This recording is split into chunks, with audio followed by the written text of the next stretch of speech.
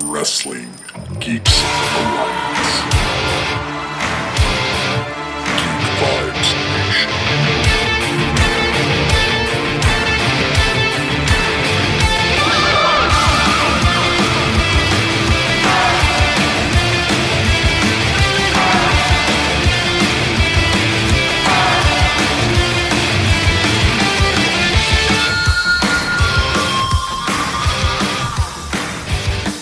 What's up, people? Wrestling Geeks Alliance. How you guys doing today? Me and Christopher Brother Ray Patton are here to break down the latest and greatest in professional wrestling news and provide you with reviews and previews over the shows within wrestling.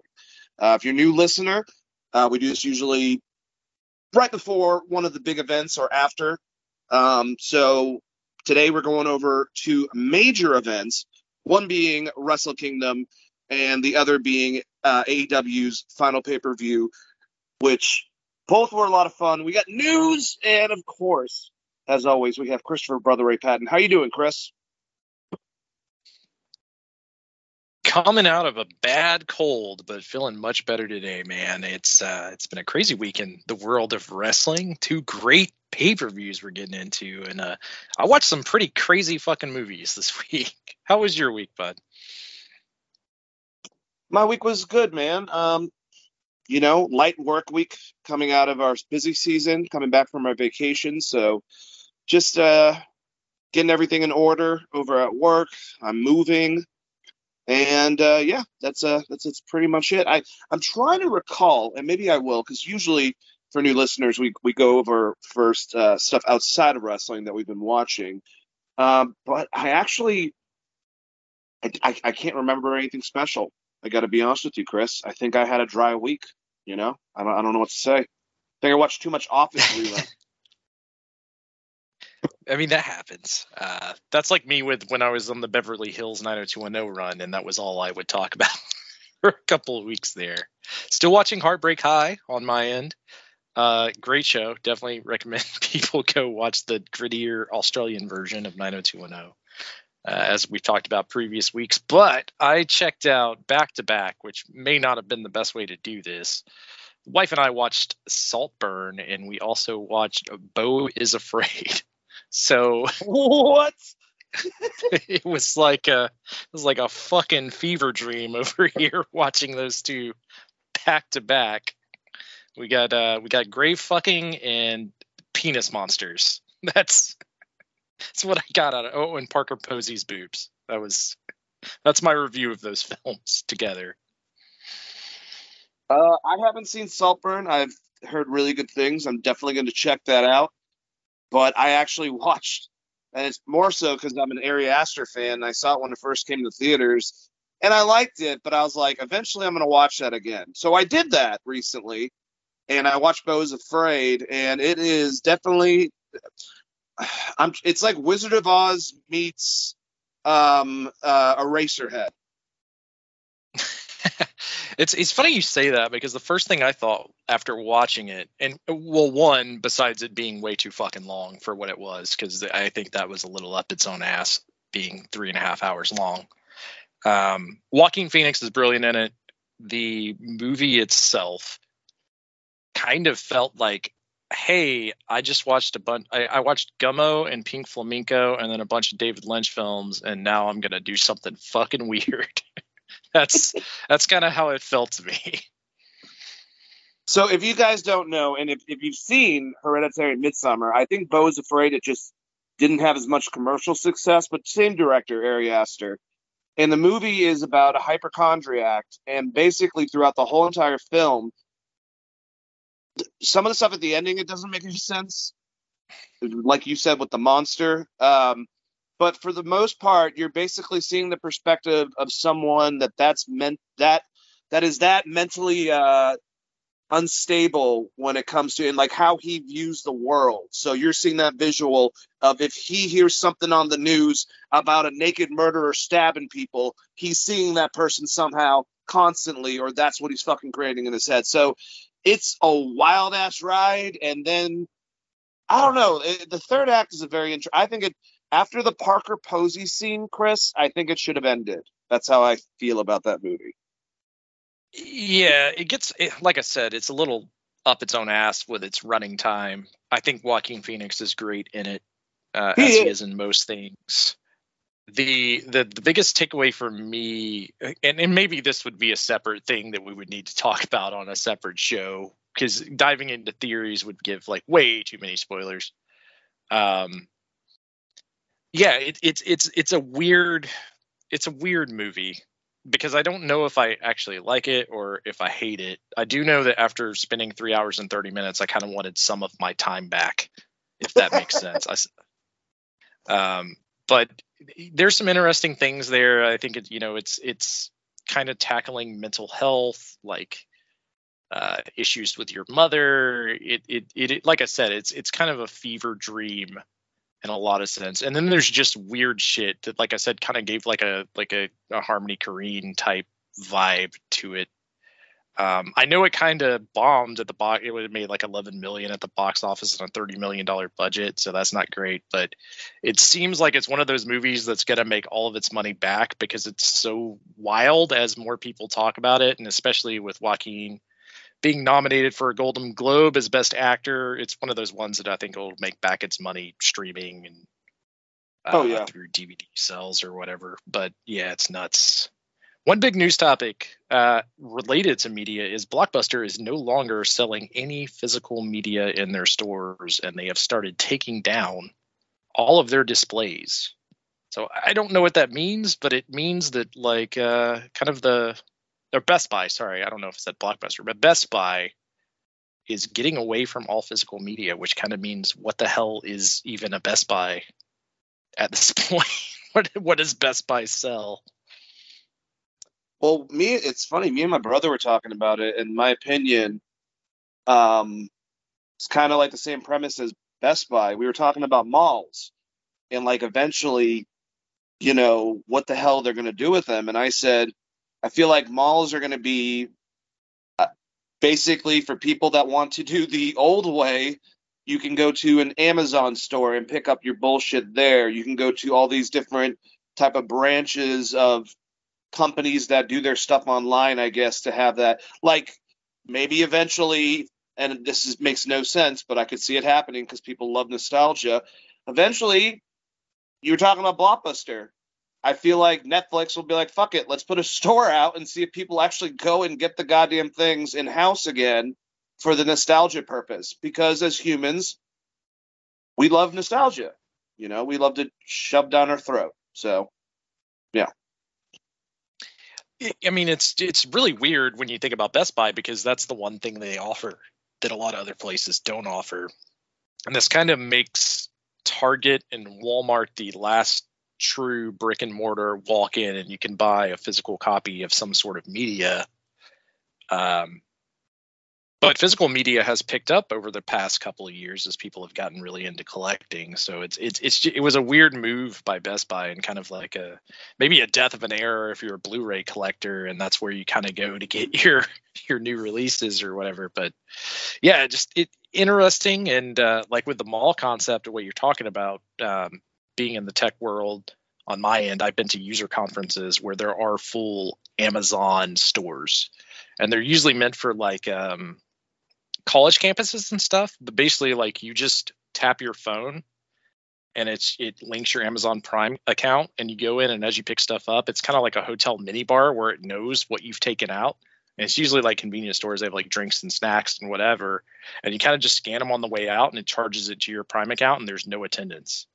But they're locked. They're like gated doors, kind of like the Star Trek Enterprise, but not slide up and down, but slide to the sides, kind of like an elevator.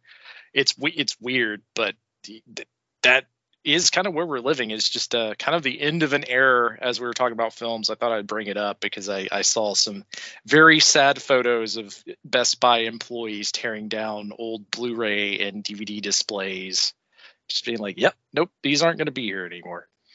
And for those out there wondering, no, there aren't any cool sales that are happening, because I was like, oh, if they're getting rid of all their physical media, I don't know if they're just going to continue to sell that stuff online. But as far as the storefront stuff, I was hoping they would, 50% off certain Blu-rays and stuff. You can go pick up some Criterion Collection type deals, but No, unfortunately, that is not the case. That seems like it's all going to get warehoused. Just the man makes you feel really fucking old. I know that. Yeah, as we get older and things start changing, Chris, we've seen the downfall of like you mentioned, Blockbuster. Not only that, but like Circuit City, Suncoast Video, which if you're a wrestling fan, you're me and Chris's age, that's where you went to buy VHSs or DVDs of like stuff going on in Japan and shit. Media Play, went down a long time ago. Like all these very successful shops that were fun to go to. Sam Goody, another example, to have different thing between music and movies and the different forms of media now literally is just becoming digital. And we'll have to get used to it. But like I said, Chris, don't worry. Don't fret. They're going to bring that shit back in like fucking 15 years when we're a little bit older, and they'll have stores that we can go and pretend and shit. So look forward to that. Yeah, they are going to have to, because there is an oversaturation on streaming services in general. And as we've talked about in the past, when you buy something and it's a streaming something, you don't really own it. You own the streaming rights until it leaves that service. So eventually, things that I have bought straight out on Amazon may not necessarily be there, because you technically, if you read all of those rights and everything that goes into that, that could just go bye-bye. Which in that case, I'm just going to re-download it and not feel bad about it. But yeah, it's kind of weird where we're at in the world with streaming and cable TV rights, and the fact that physical media has had a resurgence, because I think there are people just afraid of like, maybe I won't be able to watch Evil Dead 2 anymore if I don't cop a copy now. But yeah, dude, it's kind of nuts. To go along with that, I wouldn't doubt if the major streaming platforms and the major movie companies themselves end up buying, and we see like kind of like the death of maybe AMC and Regal getting replaced by streaming services and shit like that to have their own theaters. So Netflix would have one and Disney would have theirs. And I mean, it's crazy what's probably going to happen in the next 10 years even.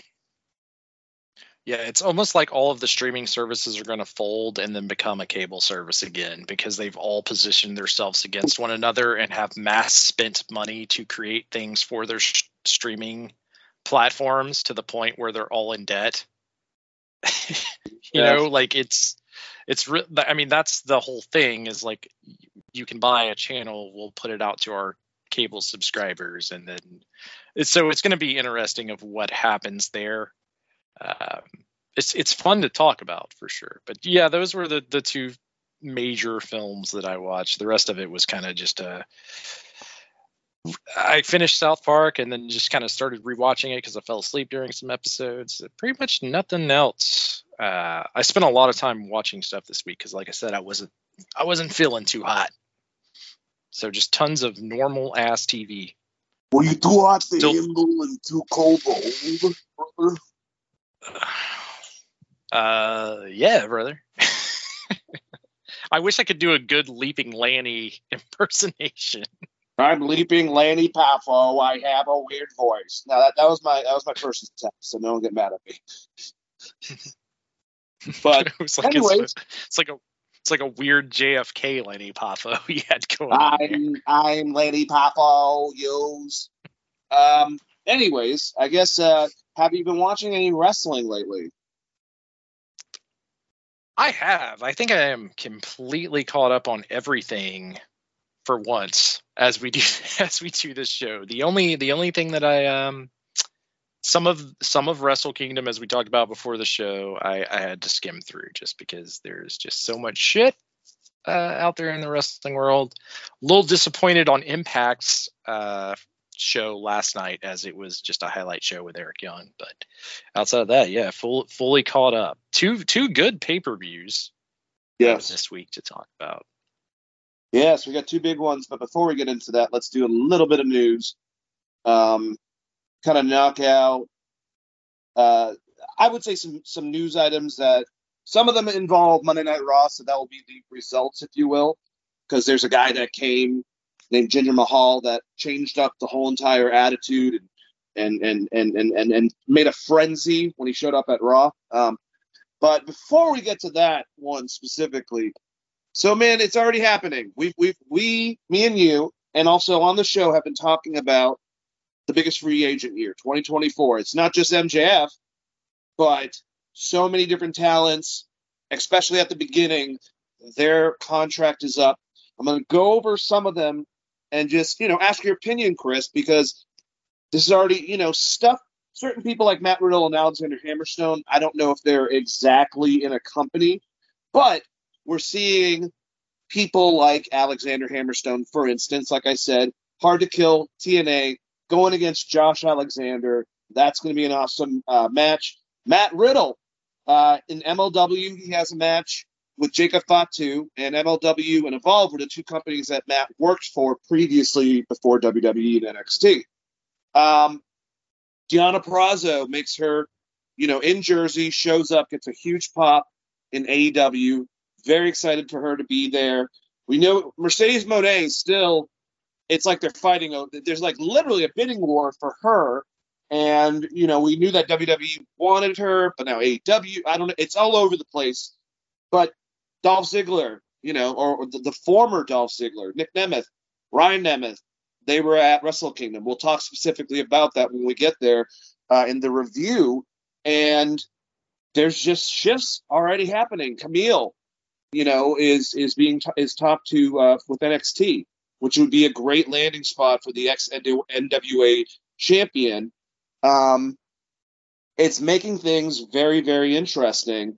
And I'm probably forgetting some. That's how much it's been. We've all seen videos, promo videos produced by Mustafa Ali, and also I forgot what he's calling himself now, but crap, why can't I remember his name? The Drifter, Judias, I think is his new nickname. I don't remember exactly, but you know what I'm saying. It's happening, dude.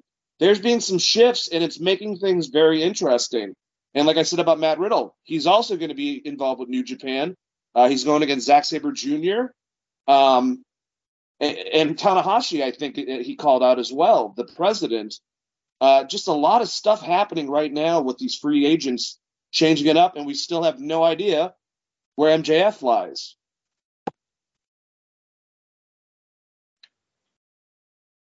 Yeah, MJF is kind of the big question mark, because I think that is the biggest fish out there in the pond, so to speak. What does that actually mean? I'm assuming that Tony Khan is going to break the bank and pay the guy whatever he needs to be paid to stay, as I think he is the biggest performer in AEW. Yeah, it's insane. Waiting.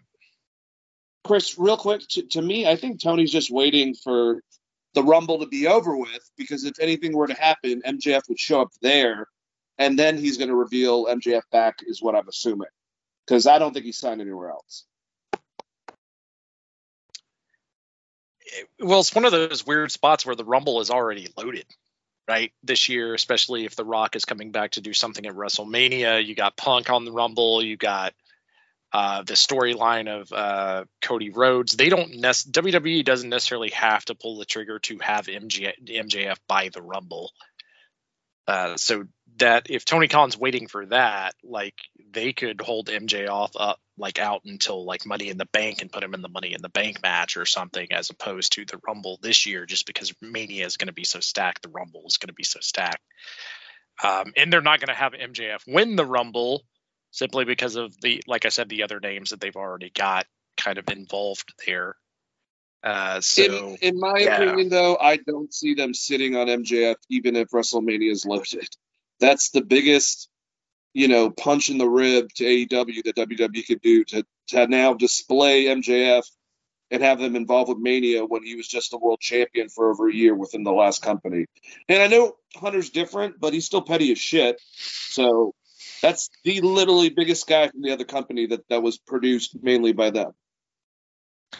Yeah, and I mean, I guess let me go through the rest of the free agents, and then we could talk about what you would do with MJF, I guess, if he does show up at Rumble.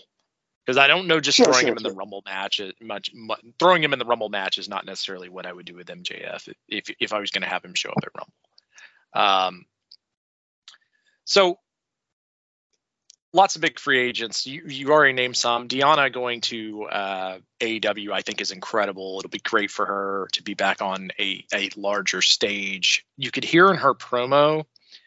It's the one knock against her, really, is in that promo. She was just so emotional to be in front of that big of a crowd, and you can kind of tell. It's like, man, I don't know that she's ever wrestled, maybe in AAA or in Mexico, that big of a crowd in front of her hometown. So you could tell there was emotion there in her voice, and I actually kind of like that. It made her feel like more of a person. So that was a great signing for them. I like the refocus on the women's division for AEW right now. I think they did miss out on a big get. I didn't know Julia was out there from Stardom signing contracts with WWE at the same time. I probably would have broke the bank on that a little bit if I was Tony Khan, because I think that she's fucking phenomenal. If you can't get Carrie, you can't get Asuka. Julia is a good follow up to that if you're looking for a Japanese talent, and Tony kind of missed the boat on that. You've got Matt Riddle out here showing up, like you said, in New Japan. I think that's very interesting. Hopefully he can stay out of trouble. They do not take very kindly to drugs in Japan. You can ask Paul McCartney with his weed almost conviction there. That'll be great. Him and Zack Sabre, him and Will Ospreay, him and Tanahashi.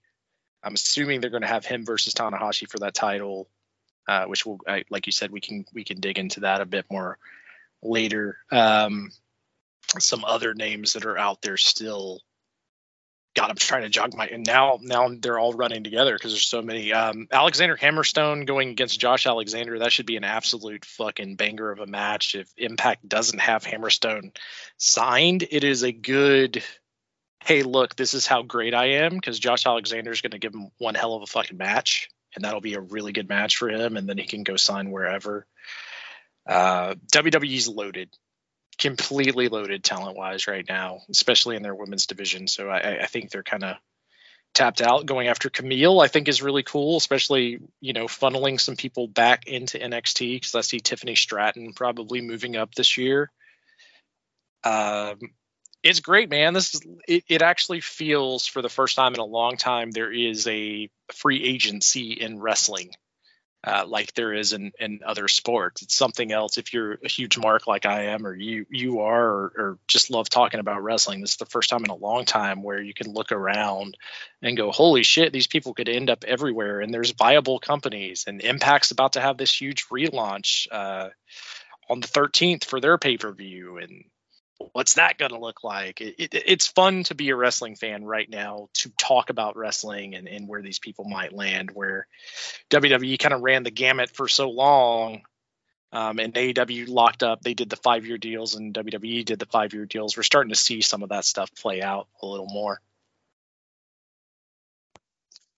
Yeah, and that is the good thing about competition, is that you can see stuff like this, and just seeing different people prosper, different companies add different elements to that, that company itself. But I'm very much looking forward. We still have some big names this whole year, and I think some of them are obvious. Like we talked with MJF, I think he's staying in the AEW. I think Seth is going to stay, obviously, but I don't know what's going to happen with AJ Styles. Josh Alexander, you would think that he's going to stay in TNA, but I don't know what's going to happen once his contract runs out. So there's just a lot of mystery, but it's good because people are going to shift different places, just like all those wrestlers that unfortunately got let go last year from WWE, and they're going to show up and just make the rosters better, deeper, and show us different things because they have a different shuffle in people as a part of that said roster, whether it be Impact, WWE, New Japan, NXT, Ring of Honor, WWE, MLW, NWA, so many different options. So just good stuff, like you said. Like we say a lot, we bitch when we bitch, but it's a damn good time to be a wrestling fan, I think. It's a great time if you're a WWE fan, because WWE's in an absolute boom period, which we haven't seen in years and years. So great time if you're a WWE fan. And I know everyone, I know me and you are pretty much on the same page of it wouldn't make any sense for MJF to leave, but at the same time, this is a very different WWE. It's owned by TKO. Triple H is in charge. Cody is there, who is one of MJF's good friends. I'm not gonna go on. I'm not gonna say it's an impossibility. I think really it's gonna come down to that bank bag on that one. I mean, I know MJF is young, but you can also be young and be very successful in WWE. And if Cody is getting the title, that is a natural built storyline where you'll be one of the main players there. So that's kind of where I'm at with MJF. Trying to think if there's anyone else I missed. Is there any other big names? Tama Tonga, did we talk about him? No. He wins a title at Wrestle Kingdom, and then it's like, I'm out. So hey, do you think that Tama Tonga is going to be involved in the Bloodline storyline or something? Because, I mean, he's known Roman since they were kids. I mean, their family, even though, like, you know, Ming and Snuka weren't a part of the Analoi family, but all those people grew up together. So I'm wondering, you know, we've seen pictures of Tama Tonga hanging out with the Usos and Roman and his brother and Hikuleo. Do you think they're going to try to put him in that, or separate everything, start him in NXT, build him from there, like they like to do a lot of times? I think they could do a combination of both, right? Because they did that with Solo, if they wanted him to go to NXT first. But man, if you can keep The Rock around after Mania, you could almost set up a whole Samoan versus Samoan Survivor Series at this point with the contracts that are up. Because if Tama Tonga's gone, I would assume Tingalo's going to be gone as well. Man, I don't know. Right around the corner, too. Yeah. I think there's a lot of interesting stuff you could do with that, and I don't know. Is Tama Tonga someone that would get promised a push by AEW? I guess would be the thing. That's the one thing he never got really in New Japan, is any sort of push towards the heavyweight title. But I think that he's a great promo and could be that guy, where if he comes into WWE, he will be, I mean, I would assume they'll put him in a tag team, right? And make him part of the Bloodline, or whatever the Bloodline is going to look like after WrestleMania. That's the key, is what is the Bloodline going to look like with The Rock coming in? Which, yeah, it's interesting stuff. Then again, Tama Tonga could just resign and stay in Japan. They have done that in the past. Juice Robinson did that a couple years back, where he won a title and talked about leaving Japan, and they ended up re-signing him, and he stayed. So obviously this was a couple of years ago, because Juice is no longer in New Japan, but that is the thing that's happened. I mean, he went on like Wrestling Observer Live and had a bunch of interviews where he talked about leaving the company. So they do tease that out there a little bit, but yeah, dude, I don't know. It's crazy time to be a wrestling fan. And it's also exciting if you watch all of it, like you and I do, or try to watch as much as we can, seeing these guys go to different places and what they're going to look like, and what their potential could be somewhere else, is always fun. I mean, for those out there listening, we have done episodes where we talked about underutilized wrestlers and what you would do with them, and what company you would potentially move them to, and potential storylines. There is a show out there where Dane and I do that for like 2 hours. So go check that out. And some of these are coming to fruition, it seems like. Yeah. Deanna was one of them, for sure. No, it's crazy, and it's about to get crazier. We're about to talk about some stuff where it's like, holy shit. We'll save the pay-per-views for last, obviously, but I mean, something happened on Raw we should probably talk about. Do you agree? You smell what I'm cooking? The modern day Maharaj. The modern day Maharaj. Former champion showed up. Hey, all I gotta say is, even though it's funny for me and you, and I've seen him like out of character, dude, just like a Canadian guy, like he's obviously putting on an accent. I got to give Jinder this, man. Really good fucking heel work. Having them boo him saying a certain thing in Punjabi, and then him saying you just booed the national anthem. Like that was some pretty damn good heel work. I was kind of worried about him for a little while until The Rock came out. I thought that audience, because they were in San Diego, and I believe San Diego is a very big military like area. So man, big ups on Jinder for doing that, because you could hear like, you know, a fart from one individual when he first came out, and everyone was like, ah, and then I got really silent, and I thought he did a great job. But yeah, here comes the fucking Rock. It was some great storytelling, because that's like the least entertaining comeback ever. It's like, it's Jinder Mahal. Nothing against Jinder Mahal, but if you remember how he was being booked before he was like just completely gone from TV, like I could understand why all the air left that room, but it was a perfect setup for The Rock. You really knock down the expectation, and then his music hits, and you get the big Rock return. Which is great. And Jinder Mahal took one hell of a rock bottom, so He did. there's that. The one thing I will say about The Rock, this is going to sound weird, but being a pro wrestling fan, watching the Attitude Era live, we've gotten to know The Rock. The Rock that we watched on television, you know, he was a completely different person than who we know The Rock is. So now it's a different version. He's still trying to get back to that, but it's like, I don't know. It's hard to take him seriously, I guess I should say, Chris, because of the fact that like he's a really nice guy. He's not like this tough, you know, shit talking dude like he kind of was, and he still tries to go there. Sometimes it comes off a little corny, you know, the whole audience going back and forth, but I can't say shit. They were eating it up.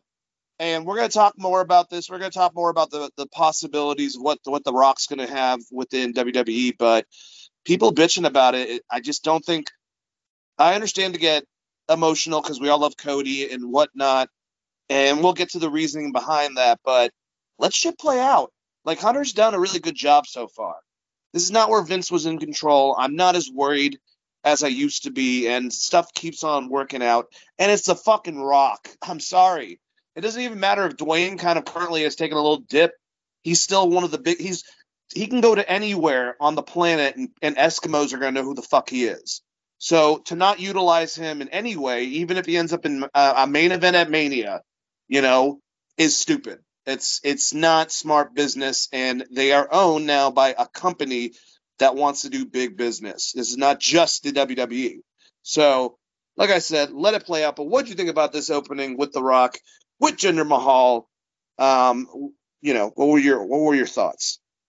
We'll go to what he said after you talk. We'll talk about his closing statement. It was a fun, fun opening spot. Like I said, I think they, took away the air from the room with Jinder Mahal being the returning champion, right, and giving them The Rock right after. I think was a cool moment. As a wrestling fan that grew up watching The Rock, this version of The Rock is corny as fuck, but he was when he came back to fight John Cena as well. So it's, the last version of The Rock I actually enjoyed in wrestling was when he came back as Hollywood Rock versus Hulk Hogan. Obviously you can't do that with the way the storyline that they're trying to play out, but it's The Rock. It's a huge name. If you're not as old as me and you are, and didn't watch all that shit, you're probably just excited that The Rock's there. So, as far as WWE getting it done, I kind of wonder if it plays into what happened with Becky just getting absolutely dominated by Nia. Is this in The Rock's contract? I'm still not convinced that's not a thing. But yeah, it's cool to see The Rock back.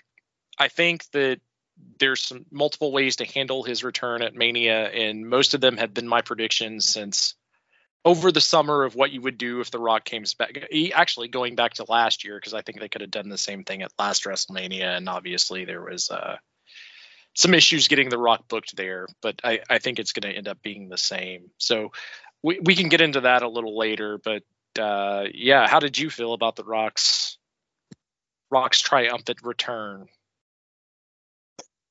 I think that what did he sing? It was either I think he just sang the national anthem and kind of just made it like rhyme and stuff, which is something The Rock would do. But I think the best part, obviously, was the ending. And yeah, when he came out, I got excited. The whole friggin' world did. That's just how it is. He's The Rock. It's not just wrestling. It's entertainment. He's the biggest movie star. It's like you took the best of Arnold and Will Smith and put him in one motherfucker, and he's just a positive person. So people usually flock to him, which kind of hinders his character. We've talked about that. You just mentioned it as well. But when it comes down to it, when he gets to that ending, that's The Rock that I remember. And I love how he kind of just set it up. And, it's the big thing. He goes, after this, I'm going to have to get some food. But I don't know exactly where I want to sit at the restaurant. Should I sit in the booth? Should I sit in the patio? The Rock likes sitting at the bar. Or should I sit at the head of the table? Drop mic, huge reaction for the audience. Music hits. He leaves. Okay, Chris. So didn't you feel like the ending of that was a Stone Cold promo? Actually, like if you put what in there, like out of all the times the fans don't chant what, that would have been the perfect time. Should I sit at a booth? What? should I sit at the bar? A table? What? A gondola? What? I mean, it was a good promo, and it definitely set up what happened on SmackDown, which I also think Roman's response in general of not giving a fuck, both on Twitter and SmackDown, was great. I love Roman. What did he just have like a laughy face where he was crying, like one of those emojis just up? And all he said on SmackDown when he was asked is he was like, he just started laughing. I think they asked if he thought that The Rock was a threat. It was Kayla, and as soon as he got there, he just started laughing, and and he had 3 competitors, and we'll talk more about that separately because that's the other big part, obviously, from SmackDown. But it's weird. I don't know. I love Roman Reigns. What do you think is going to happen though with this? I have my thoughts. You've kind of gone through if The Rock was involved, what you do.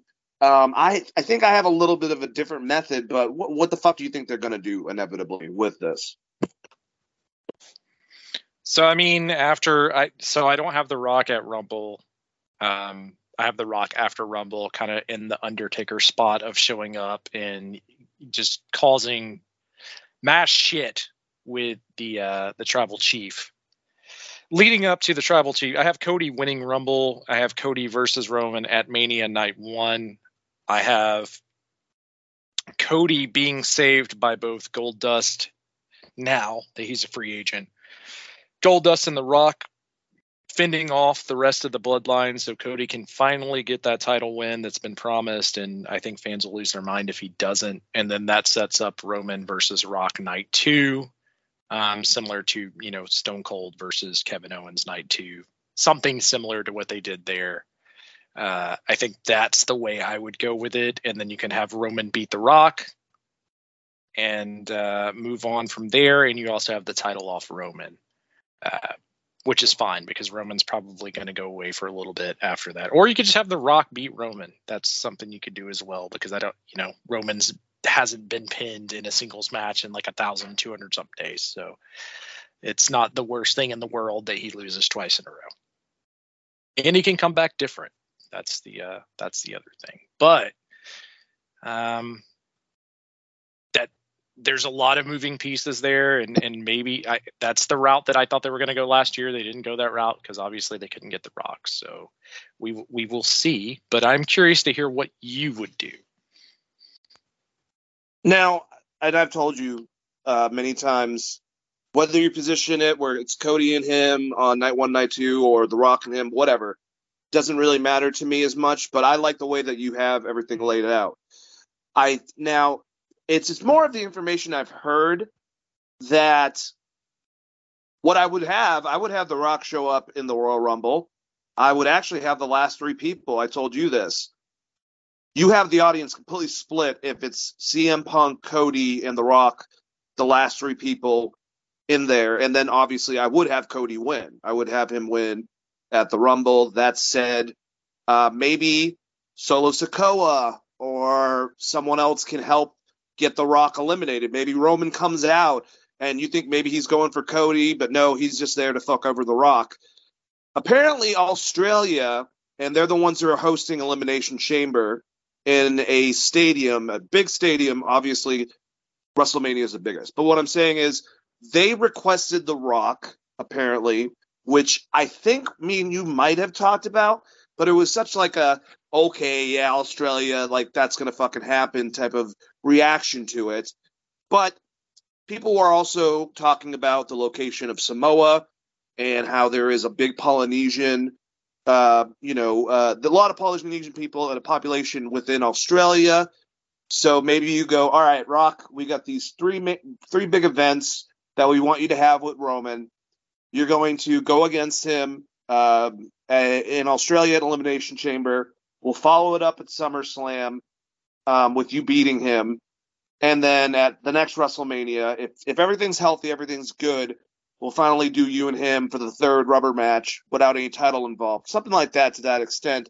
And you can still involve him in WrestleMania. You can still do a fucking match with The Rock. If The Rock wants to do a match at Mania, go against Solo Sikoa. But I think if Roman now beats LA Knight, technically, if this next match, if he takes out AJ, that's twice. LA Knight, that's twice. Randy, that's once, and now he's done. And he takes out the fucking Rock, and Cody beats him at Mania with the help probably, like you said, maybe of Dustin, maybe of The Rock, maybe of all the people that have been fucked over from him. LA Knight comes out and helps him. You could even have fucking Alpha come out and punch Paul Heyman in the face at WrestleMania. Like, make it about The Rock fucking him over. And then that leads to SummerSlam when Roman comes back or something. I think that Rock will play ball. It's all about what we talk about, his availability with his body, because if he gets hurt, that hinders movies in the future. But he seems to be at a different stage in his career where he's taking stuff and doing a lot more business in between. So I don't know if there's more availability, if he'd be able to commit to 3 different matches, but maybe it's kind of like hopefully we can do this here at SummerSlam or maybe Saudi Arabia based on your schedule. And then we'll have the last one at WrestleMania next year. So what I'm basically saying, and I think you're also saying, I wouldn't worry about fucking Cody in this situation. I think everything's going to go according to plan.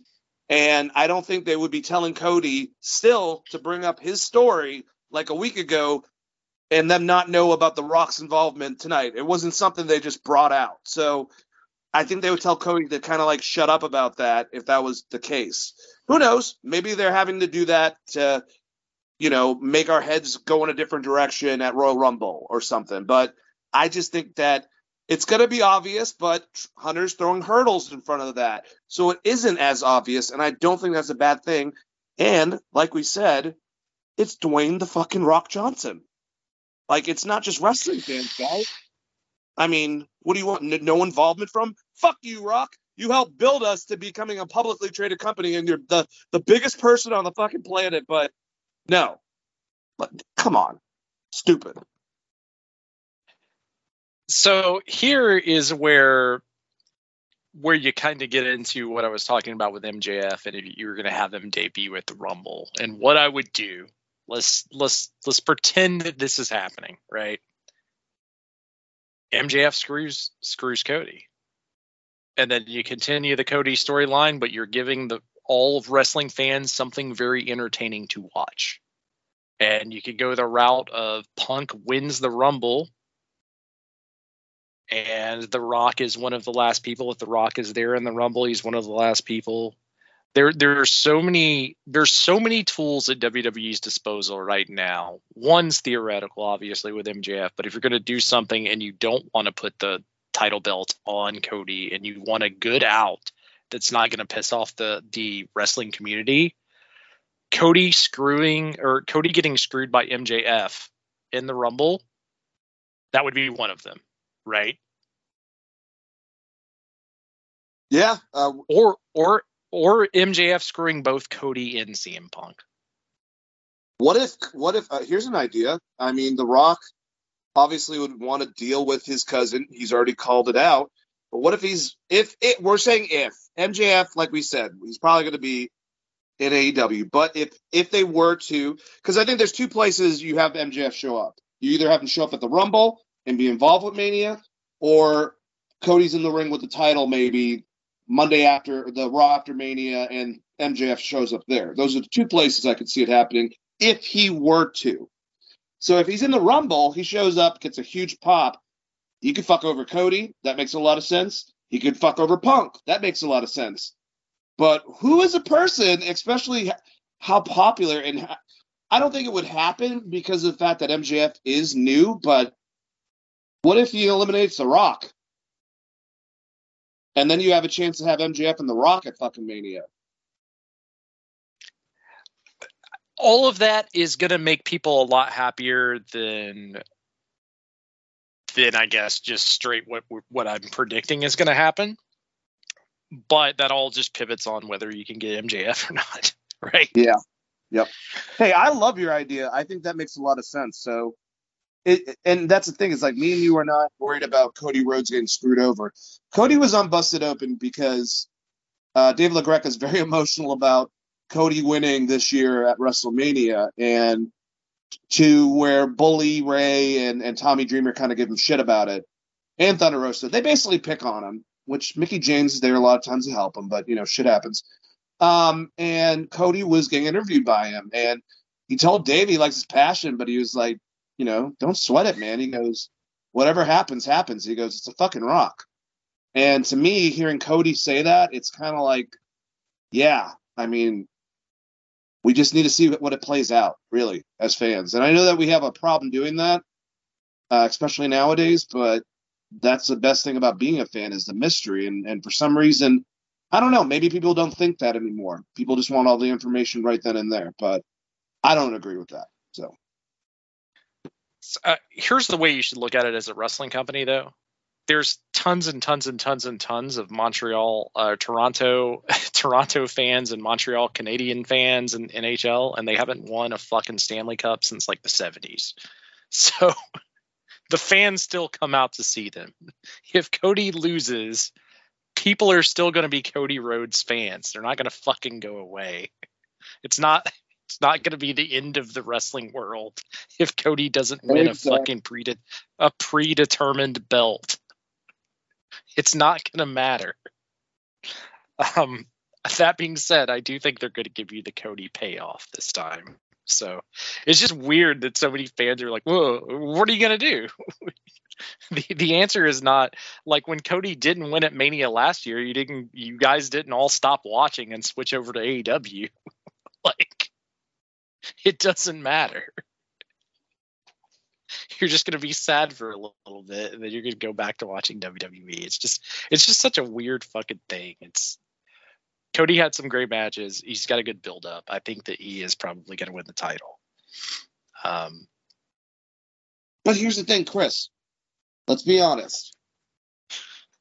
All right, so once Cody gets the title, that's great, and he can hold it for a decent amount of time. But just like Seth, after a while, it's not about baby faces having the title. It's about them winning the title. It's more about heels having the title for the baby face to run down.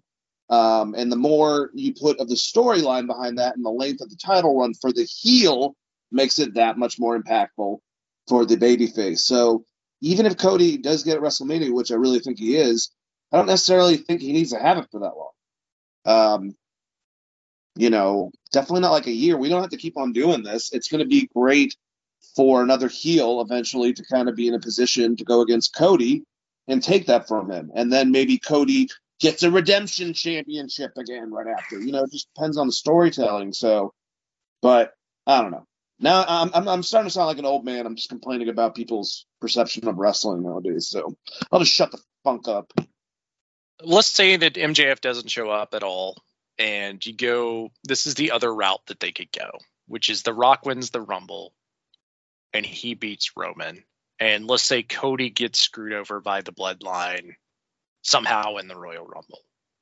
The Rock beats Roman clean. Maybe The Rock calls out Cody and Cody beats The Rock. That's another way you could go. And you could say he didn't beat Roman, but then that sets up another match with him and Roman when Roman comes back or whatever they want to do down the line. But also it's Cody Rhodes beating The Rock on the second night of WrestleMania, which I would argue, even though Roman has this crazy streak, is still a bigger moment than beating Roman at WrestleMania. So either way you do that, you could still get a great outcome as long as Cody is in one of the title matches, like in a title match and wins the title. It just depends on what they want to do. I don't think that Cody is walking out of WrestleMania weekend without the fucking belt. It just depends on how they want to get there. And also remember, everyone, especially since they're making it more grander by having it in Australia this year, Elimination Chamber is another way to get to a championship for WrestleMania. So they've done it in the past where it's been the Rumble, and then that kind of made both championship matches. But then they've also put the champion, that person also in the Elimination Chamber. I don't think they're doing it that year because I don't think Roman or Seth should be in the actual chamber. They should be separated from it. So whoever gets a chance, it's another chance at the title. So even if Cody doesn't win at Royal Rumble, it still can happen. You know, he can still get a title shot is what I'm saying. So, you know, just see what happens. See, you know? Yeah, and I think it really depends on like what lineup you want for Elimination Chamber on who wins the Rumble. Because I like right now I have sketched in either Punk or Cody. Yeah. With the Rock having an outside chance if he's going to be part of the Rumble. But yeah, because you could do that either way, like you said, because it's a number one contendership for this title on this brand or whatever. So there's, and also like they don't give a fuck about the brand split, so they just figure it out as they go. I will say Triple H has done a good job of handling that a little better, even though it's still kind of all over the place. Yeah, it's still pretty all over the place, but you know they did some cool stuff. Also last night on SmackDown, like I said, there was a three-way match that was supposed to determine between AJ Styles, LA Knight, and Randy Orton, the number one contender to go against at the Royal Rumble, Roman Reigns. Roman was there, and during the match, awesome match between. I mean, it's LA Knight who is just over as hell, and then you have AJ Styles and Randy Orton in there. So it was a lot of fun. And Roman came at the end with the rest of the bloodline, like Scar and the two hyenas, essentially. Like I've always made that comparison from Lion King, and just beat the shit out of all of them. And right, you know, Nick Aldis is watching it, and then he goes over to a smiling wise man, Mr. Paul Heyman, and says, "Well, Roman just screwed up big time." You know, because now he has three opponents at Royal Rumble. It will be him versus AJ Styles versus Randy Orton versus LA Knight for the title. So big deal coming out of there, man. That's going to be a lot of fun. It's going to be basically a big man WWE spot fest. But, you know, they're not going to win. No one's going to win. So, and I would honestly, since I think Randy hasn't been beaten by Roman, I think Randy should take the pin. That's just my opinion, though. I think that you make Roman that much bigger if you take out all these opponents. And you can lead to a cool match. I don't know what LA Knight's going to do, but I know he's going to do something. And he could go against Randy Orton in a match. AJ and Randy would be an awesome match for a big profile one. You know, AJ with this chip on his shoulder, basically come back from TNA where he was like Sting or some shit. You know, he's in here now. So they're all going to have high profile matches. And I like the fact, Chris, that the three of them are not going to be in the Royal Rumble. Because even though I like all of them, obviously, they're some of the bigger names, I don't want any of them to win. So there's more chances for surprises and the actual roster themselves to be involved in the Royal Rumble without the three of them being involved. So I think this is really good piece of business for Royal Rumble. We're in a weird spot with the Royal Rumble, though, because they all three could be in the Royal Rumble as well. Like, they have done that in the past. Just because you're in a title match doesn't mean you're not in the Rumble. Look at Becky Lynch, right? That's a good point. Yep. So I mean, they and that gives star power to the Rumble. They have their match. Let's say they have their match at the very beginning of the night, and the Rumble is the main event. Then they could also be in the Rumble. It just depends on what they're gonna do with that thing. If The Rock is gonna be part of the Royal Rumble, that's gonna be the main event of that show.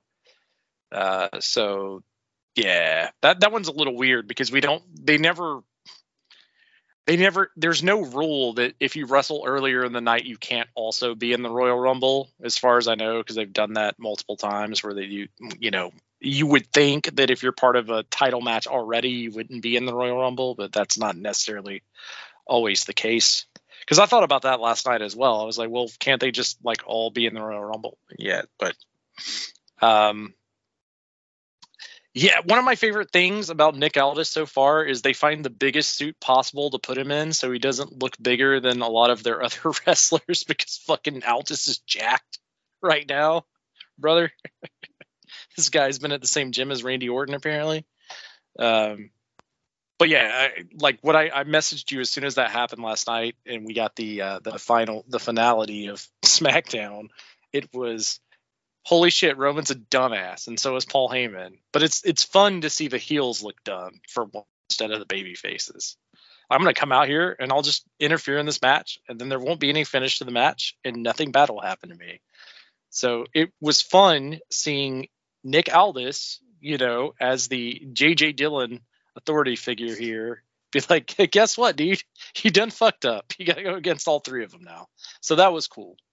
But yeah, that's it's gonna be weird. LA Knight's in a weird spot because he's super over, but he's also kind of Sami Zayn now. Yeah, that's a very good point. Which is not bad to be in that position. Everyone. Mick Foley was very much kind of in the mix, but also very, very over. And he eventually won the title, and I hope the same thing for Sammy and for LA Knight.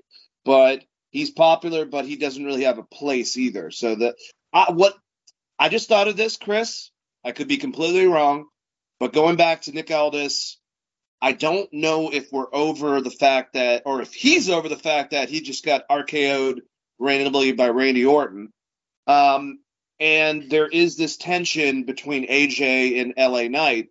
I wonder if that's going to be your two WrestleMania matches, heel AJ versus babyface LA Knight, and then Randy Orton the Viper against his boss, Nick Aldis, at Mania. That would be interesting. You could also have AJ and the club align if you want to go the Triple H management style. He's got his two goons, right? Or he's got his goon team of the club with AJ and Mia Yim aligned with him after he screws someone. It's interesting. I like that concept. Yeah, that's fun to think about. SmackDown has done a really good job, especially considering that Roman's not there each week, but carrying that storyline forward. And easily Nick Aldis has been the best authority figure we've had in a very long time, where it's not like just super fucking cringy. So I actually like that. I like that they didn't do this separate thing where Nick, Aldis gets the mic and he gets in the middle of the ring and then cuts this berating promo. He just kind of whispered it to Paul. He's like, congratulations, bud. You know what I mean? You done fucked up. Which was great. And Aldis is a beast of a wrestler. I do not accept that he's no longer going to wrestle. This man is wrestling soon. He's too good. He's too fucking good to just be. Dude, he's younger than all three of them. He's younger than AJ, Randy, and LA Knight. Think about that. Shout out to the British Invasion on Impact. TNA, since TNA is coming back, British Invasion. Check out the interview I did with Rob Terry. It's great. It's good shit. Oh, yeah. Good plug, my friend. Good plug. All right. Well, that's pretty much the big news items with WWE, I think.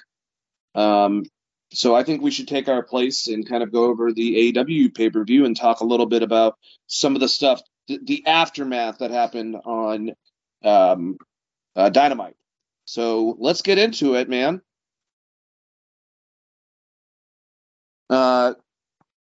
So do you want to do the pre-show? I mean, I remember the matches, but we're all kind of like, I'll jumble them up. How about I do that? Willow The only Nightingale. one, the only pre-show match I remember was the Battle Royal, which because we did a prediction on that, and I said Luchasaurus would win, and he won. So Yeah, Willow Nightingale beat Chris Statlander. Killswitch won, or Luchasaurus won the 20-man thing, and you got this ability to cash into basically the same thing, if you will, for Money in the Bank for the TNT Championship. We'll talk more about that when we get there. And then Hook went against Wheeler Yuta by submission. So I'm assuming since we had an FTW match with the two of them, we're going to go for a pure match next with Wheeler Yuta and Hook. And I kind of hope Hook wins both titles. Because, no offense to Wheeler Yuta. But Hook would look really cool with the FTW Championship and the Pure Championship, I think, Chris. yes, he would. And we were 3 for 3, by the way, through those matches on the pre-show. The Willow Nightingale and Chris Statlander match was really great, and I actually liked the follow-up. Did you get to watch Rampage last night? I watched the first match, and when I found out it was the Hardys and Briscoe going against the Butcher Blade and whatever the fuck his name is, Pip. I was just kind of discouraged and said, screw this, I'm done. So there was a fun Stokely Hathaway spot where he's doing the intro for Chris Statlander. That's his new thing because he's got a crush on Chris Statlander, I guess. And she tagged with Willow Nightingale, and that was fun. That's worth going back and watching, by the way, if you didn't see that. But all of the matches were good. Battle Royale was like, I'm tired of seeing those on AEW pay-per-views. Just don't fucking do that and maybe cut like 30-45 minutes off your pay-per-view. Especially because it led to exactly what we thought it was going to lead to, which is actually it wasn't even as cool as what I predicted, which is like, well, now you have a reason for Luchasaurus to hate Christian. They paid that off directly. So they didn't even do what I would have done with it. But we were 3 for 3 on those predictions. Hook beating Wheeler Yuta, I don't think is the worst thing in the world. Wheeler Yuta and Hook had a good match. It was just kind of there, though, honestly. It really was. And kind of like this match next, I liked it. I had a lot of fun with it. And I know why they did it because of the fact that they were all involved in the tournament itself, but it was kind of random. Like, let's take the baby faces and put them against the heels. Even though, well, we'll get to it. So basically, it was a fun 8-man tag match, but it was a Blackpool Combat Club, Claudio and Bryan Danielson teaming with Mark Briscoe and Daniel Garcia going against Jay Lethal, Brody King, Jay White, and Rush. Or Rush, I should say. I mean, you got all these guys. You don't really have anything for them specifically. So, it's just the fact that obviously Daniel, all the other guys obviously are heels. But, like, obviously Daniel is kind of coming over as a babyface. And I don't see Claudio very babyface anymore. Even Bryan Danielson, for that matter. So it was just kind of a random match, but a lot of fun, a lot of spots. And then I know that Jay Lethal got beat. I don't know who pinned him, though. So there you go. Sorry about that. 17 minutes. Daniel Garcia pinned him, right? What's that? I think Daniel Garcia pinned him because they talked about that in the presser afterwards. Because he was on the press conference afterwards. Garcia was on the heel team that lost. Well, then why the hell was he part of the press conference? They were like, you just had a big okay, well, maybe they just fucked up on the press conference then. God, I don't remember anything about this match. Who would have won? Because it wasn't Mark Briscoe didn't get the pin. Bryan Danielson didn't get the pin. Let's go through the people. No, you're right. I'm sorry. Maybe I did misread this. Or Wikipedia has it messed up because I'm looking at the number of people and that doesn't work out. So it's Claudio, Bryan, Mark Briscoe, and Daniel Garcia. So Daniel defeated Jay Lethal. I think that was it. Yeah. Okay. Yeah, that makes more sense because I was like, God, did I really fucking blink out that hard on that match? Yeah, Garcia got the win, and then he was part of the press conference. And actually, I think that's the most personality I've seen out of him ever was that press conference. So they got to figure out a way to use Garcia more like they did during that press conference as far as him cutting a promo, because he just doesn't have like your traditional this guy is going to be a superstar look. I think he's good in the ring. He's not great at just cutting an in-ring promo, but like the press conference shit that he did afterwards, I thought was pretty good. Yeah, no, I think it was great. I thought he was very personable. Actually, I think that he's better as a babyface naturally than a heel, to be honest with you. Yeah, because at some point you're rooting. He's almost got the Bryan Danielson thing where you're rooting for him just because the company has dropped the fucking ball on him so hard. Yep. Like he gets a slow push and then stop, slow push and then stop. The press conference kind of laid that out, and I think that him talking about his goals and stuff, specifically after getting that win and pushing forward into the new year, was good for him. So hopefully they keep that up with his character, and I think they did a good follow up as well this week. Yeah, I agree with you on that. I just think that he's very personable, and I'm not so much involved with the whole dancing, just because I think that's for a different area in the audience or demographic, I should say. But he's a good wrestler, and he's shown a hell of a lot more personality. So I think that's definitely a good thing. And I like that they're turning, or it seems like, Chris, this happened on Dynamite. Jay Lethal's, or maybe it was on Rampage at the beginning of it. I saw it on something, but Jay Lethal's, I think, done, man. I think that he's fucking done with this group. I think that we're going to have a match between him and Jeff Jarrett.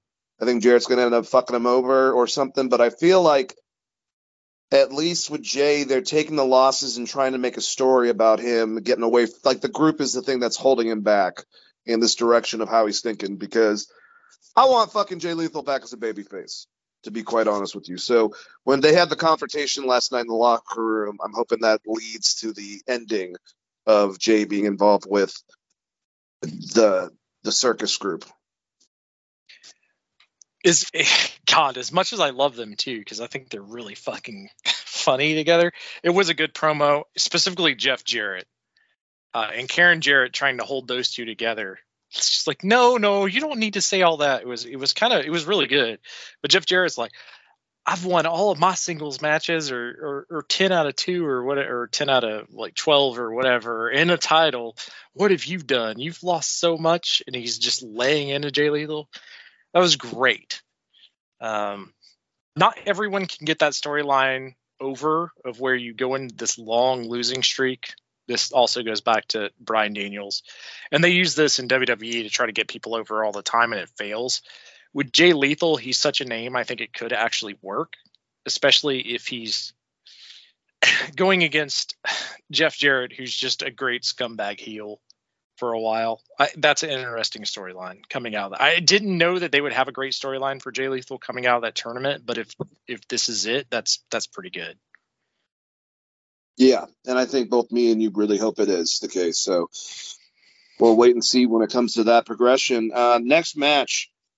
It was a fun match, and this is another person we can talk about is on his way to WWE. Well, we don't know that 100%, but we're pretty damn sure about it. Shawn Michaels was talking about a former NXT champion showing up at the next show. So who knows? Maybe it's not Andrade, but it's probably. So Andrade El Idolo, or formerly known as, maybe he'll be Andrade Cien Almas very soon, went against Miro.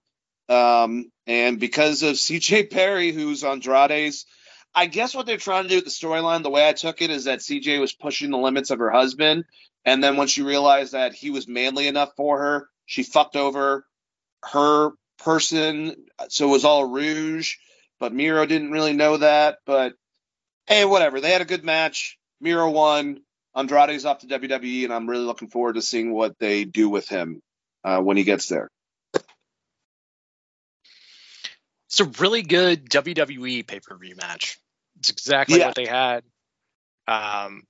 Terrible fuck finish. It's weird that they decided to protect Andrade, kind of knowing he wasn't going to sign a contract. So they do the press conference. Tony Khan brings up the fact that they're trying to negotiate with Andrade. They don't know where he's going to be or whatever. The very next day, Andrade posts on Twitter a thank you and goodbye to everyone in AEW. So that's a foregone conclusion. It's just whether he's going to be in NXT or on the main roster at this point. Because I doubt that he signed some huge deal with AAA or CML. So expect Andrade back in the very near future. Because based on that Twitter post, he wouldn't have went out to give thank yous to individual people that he worked with in AEW if he wasn't leaving. Good match. Andrade looked like $1 million. Miro looked like $1 million. Miro with CJ Perry as a manager, I could care less about. Like, I know that that's his wife, but Miro doing being the redeemer and demolishing people was the most fun version of Miro I'd seen in a very long time. So doing this weird thing where she's just, I don't know why AEW thinks that people want to see a wife and husband argue. It's like they have enough married people have enough of that shit in their real life to like watch it. Especially when it doesn't mean anything. Like what I got out of that match is like, okay, so CJ's just constantly cucking Miro since like 2018. That's what I got out of that. Yeah. Hey, do you like the storyline minus like the production quality of WWE and Bobby Lashley? Here you go. Oh God. Remember the sisters? Thanks, Vince, for the memories. Who was it that Lana made out with? It was a female. They had that going for a while too. Is this Miro's entire career now? Is that what we're gonna do? Lana ruins his career after a little while for each thing. He gets himself over, and then that was her and Liv Morgan. But interesting stuff. Just great storytelling for the sake of storytelling. And that's actually right after Miro fucking left. You know what would be good storytelling if Miro's just had enough and he gives her a German. How about he just puts her in his move, and then he's like, "I'm done with you." Who could be Miro's Sherry Martel? Because that's the way you could save this, right? You know how Macho had Sherry Martel? You know Macho had Sherry Martel? Of course, Queen Sherry. Okay, so what female wrestler could you put with him that would make sense? Can he get sprayed with mist again, and then Julia Hart makes her like demon dog? It's a dog from Ghostbusters name. She just starts calling him that. Like, I'm just throwing ideas at the wall that'll be better than Cuck Miro for the next couple of months. I know Cuck Miro just has that nice, I don't know, happy ending afterwards. Does it? No, not at all. Every time she shows up, he leaves for like 3 months. So it's not going great. Yeah, no. Well, what are you gonna do? But let's go to the next match. Timeless Toni Storm. I mean, to answer your question, book it better. That's what you're gonna do. That's what you should do. Fuck. No, I agree. All right, next match. Timeless Toni Storm with Luther went against Riho. I just feel like, and this is nothing. It's not mainly against Riho. It's just like they didn't have any ideas for an opponent. Like it seems like it was just out of nowhere, kind of put together, and didn't really have anything. Like Toni Storm, her character is definitely getting over the audience. It just seems like they just kind of. Do they want her to be a heel? Do they want her to be a baby face? Like, are they trying to get the audience to boo her by going against? Because that's not working. It's not working at all. And this was fine. It was a decent match. It just seemed like it would have been something you saw on Dynamite. And I kind of feel that way about the other ladies' match we'll talk about in a little while as well. But Toni Storm won, which I think everyone thought that was probably going to happen. And on Dynamite we talked about it. She didn't show up for Mariah May, who had a match and lost, and then was berated after she made fun of New Jersey by Deonna Purrazzo. The Virtuosa is going after Toni Storm, it looks like, and that would be, I think, a good feud for the two of them. So looking forward to seeing what happens from there. And I have to say that I really do like Mariah May. She reminds me of like Tiffany Stratton with a British accent, basically. Yeah, so the Toni Storm match itself was good. The fans did not give a single fuck about Rio. And that didn't help, and that's not the fans' fault. Like, they've given us no reason to care about Rio other than she's the first. And that's what commentary kept saying. She was the first. She's the first AEW Women's Champion or whatever. And they just kept driving that home. And I was like, I don't know that that's going to make people care, per se, just because she's not been used on television. You really didn't build up this match at all in any way that anyone would care. I don't think anyone believed that Toni Storm was going to lose. You did a weird thing where Toni Storm cheated, but she didn't really cheat. And then Luther got kicked out, and the fans started booing that because they love Luther as her manager. Like, Rio trying to work babyface the entire match did not help her. At some point, you just got to realize, like, these people are not going to cheer me regardless, so I should maybe try something heelish, I guess, within the realms of that match. But yeah, so the match itself, the crowd was kind of like just off on. That being said, Toni Storm's interview on Dynamite was great, and the press conference was hilarious. And if she's not a babyface, it seems like they are trying to make her a babyface to set up a feud with her and Maria. Deonna destroying Maria was great as well, but they gave Maria, I think they gave that, I don't want to call her a jobber because she was a local talent in New Jersey or whatever. Maybe they gave her a little too much offense for Maria's first match, but outside of that, that was all fine. Toni Storm is starting to work for me a little bit as she leans more into this character, and the additional Luther, I think, has helped a lot. The press conference kind of impressed me with how dedicated the character she was. I think someone asked her if any of her movies were on streaming, which props on Tony Khan for saying they're on HBO Max. That was pretty funny. Yeah, I thought she was very charismatic with this character at the press conference and followed up on Dynamite. I like that she has, although she's not, how do I put this? She has a situation where she has like a biggest fan, but they're not going like a Mickie James route. They're doing that actually on NXT with their champion.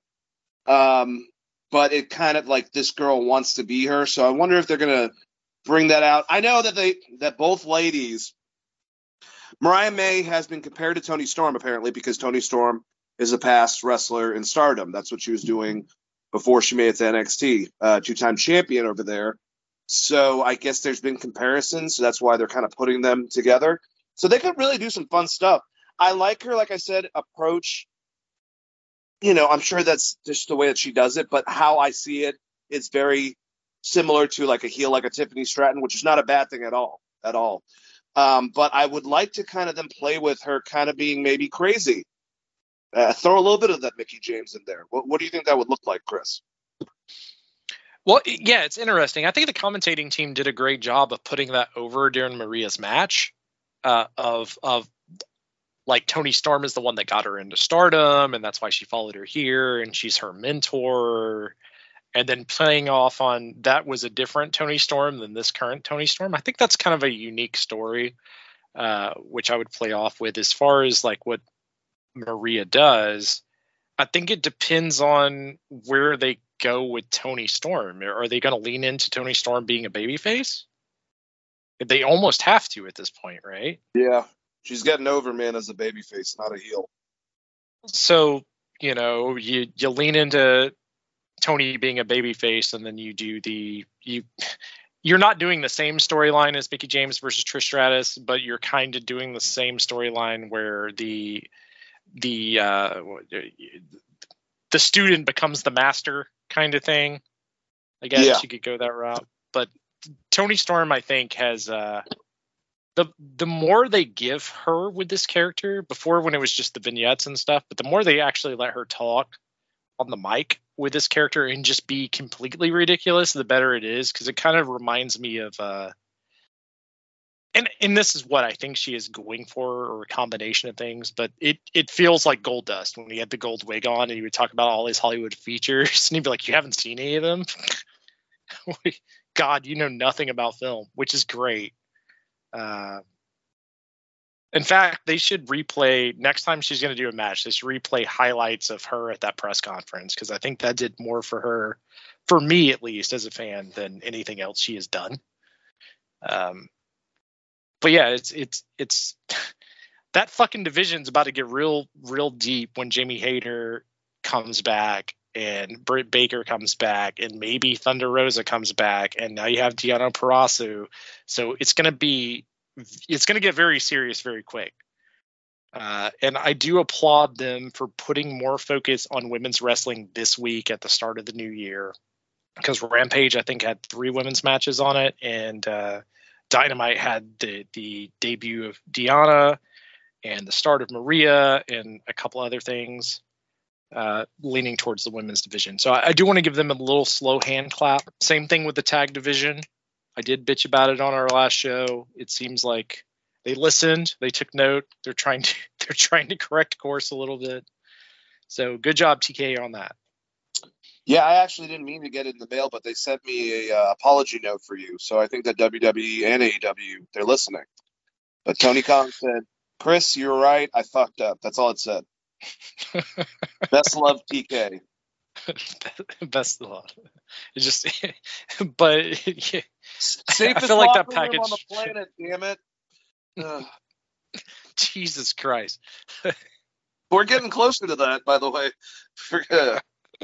Oh, let's ask Rebby Hardy about how safe that company is. Yeesh. She might not be too happy. Anyways, all right, so let's move on. Cool match. This kind of sucks that Keith and dude what Swerve said at the press conference. Like, well, guess your ass off, man. I'm moving the fuck on. Like, I'm done. And it sucks. I don't know exactly what happened to Keith Lee, but he had a minor injury, so he wasn't cleared. So Dustin Rhodes, who I know, I've heard him talk about Swerve. I'm sure he was like, fuck it, we'll go out there, we'll fucking, have a match. It was less than 10 minutes, but it was a good match for Swerve to get a good win against a fucking legend like Dustin, and this was also Dustin's last match with AEW. So he's going, we don't know where he's going wrestling. If WWE seems like the right place, I'd love to see him finish up and go in the Hall of Fame, and also, interact in the WWE with his brother. That's very special, I think, to a lot of fans. But, maybe he'll go to Impact. Who knows? But he's done with AEW. That was announced also at the press conference. But I thought Dustin gave him a good 10-minute match, man. And I think that's exactly what they were trying to do. And, man, Strickland ain't fucking around anymore. And like I said, I think he's going to be the champ before this year's done. I think he's going to be the champ sooner than before this year's done. I think Joe is kind of a transitional champ, and we'll get into that. Sorry, spoiler alert for people that didn't watch the review, but yeah, we'll get into that when we get to the Joe match. But Swerve just absolutely demolishing Dustin beforehand. Great. Prince Nana continues to be a fixture that I need in my life. He's fucking incredible. He was great on Dynamite as well. Absolutely great, right? They start the match off.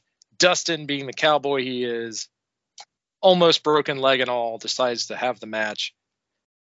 Incredible. All of the great Dustin spots you'd want to see, and Swerve just having absolutely none of it towards the end was phenomenal. Like, he thought that he had Dustin beat. I love the storytelling in this match because he thinks he has Dustin beat, and he's kind of just dicking around with him, and then Dustin fires up, and it's such a great old school wrestling moment. You get Dustin hitting all those cool spots, the little drop, throat thrust, I guess. All those spots just leading to Swerve absolutely demolishing and beating him, but Dustin just ever vigilantly flipping him off, flipping making sure everyone knew that he was shooting the bird. Finally loses. And then I think Swerve did great on the press conference knowing that Dustin was out. I think that the company in general treated that with a good amount of respect of what Dustin has done for them. Dustin seems like he wrapped up because he's going into the WWE Hall of Fame and probably doing something at Mania.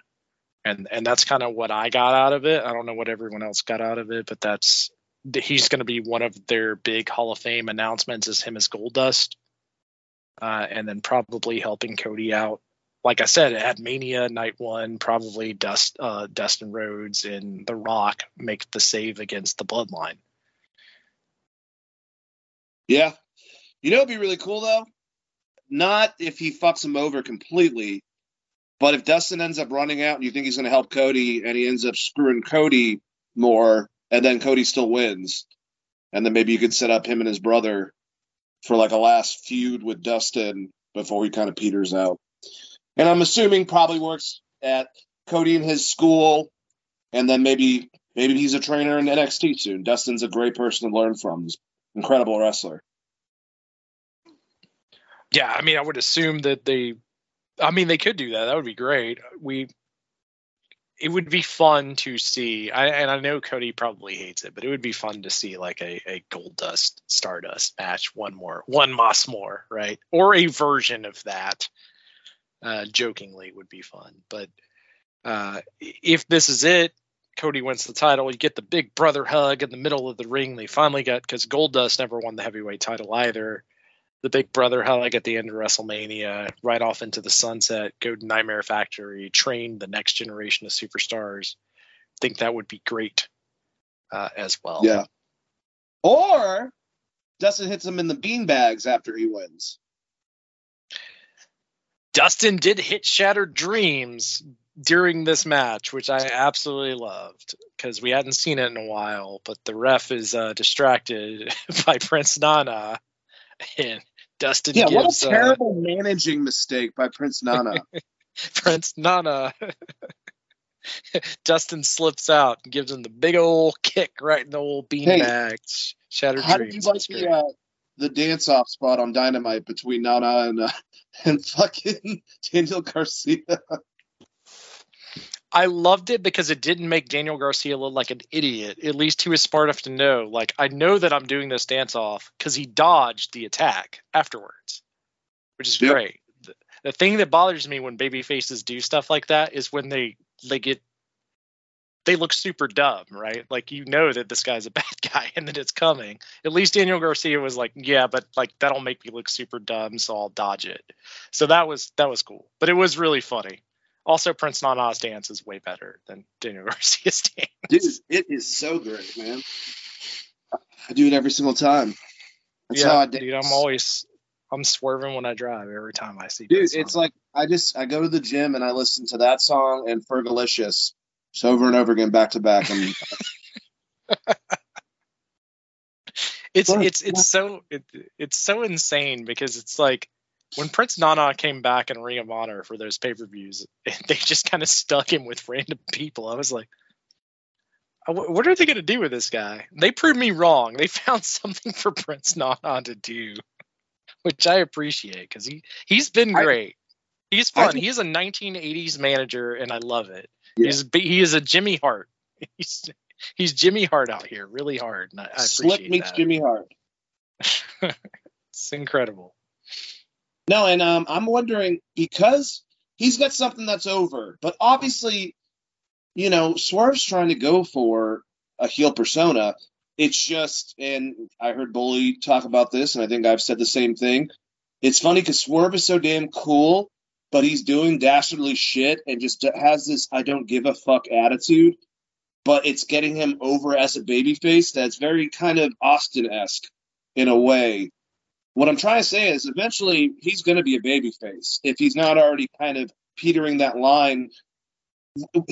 What I mean by this is he'll probably start embracing the audience as opposed to like not being neutral about it. But does Nana still work as a manager if he's a babyface badass instead of this borderline heel? Yes. He just won't interfere in the match. Just dancing. He's just dancing. Yeah. It's just Jimmy Hart, right? It's the same thing whether Jimmy Hart's a heel manager or babyface manager. He just do the same shit. That's why I drew the conclusion to Jimmy Hart. Yeah.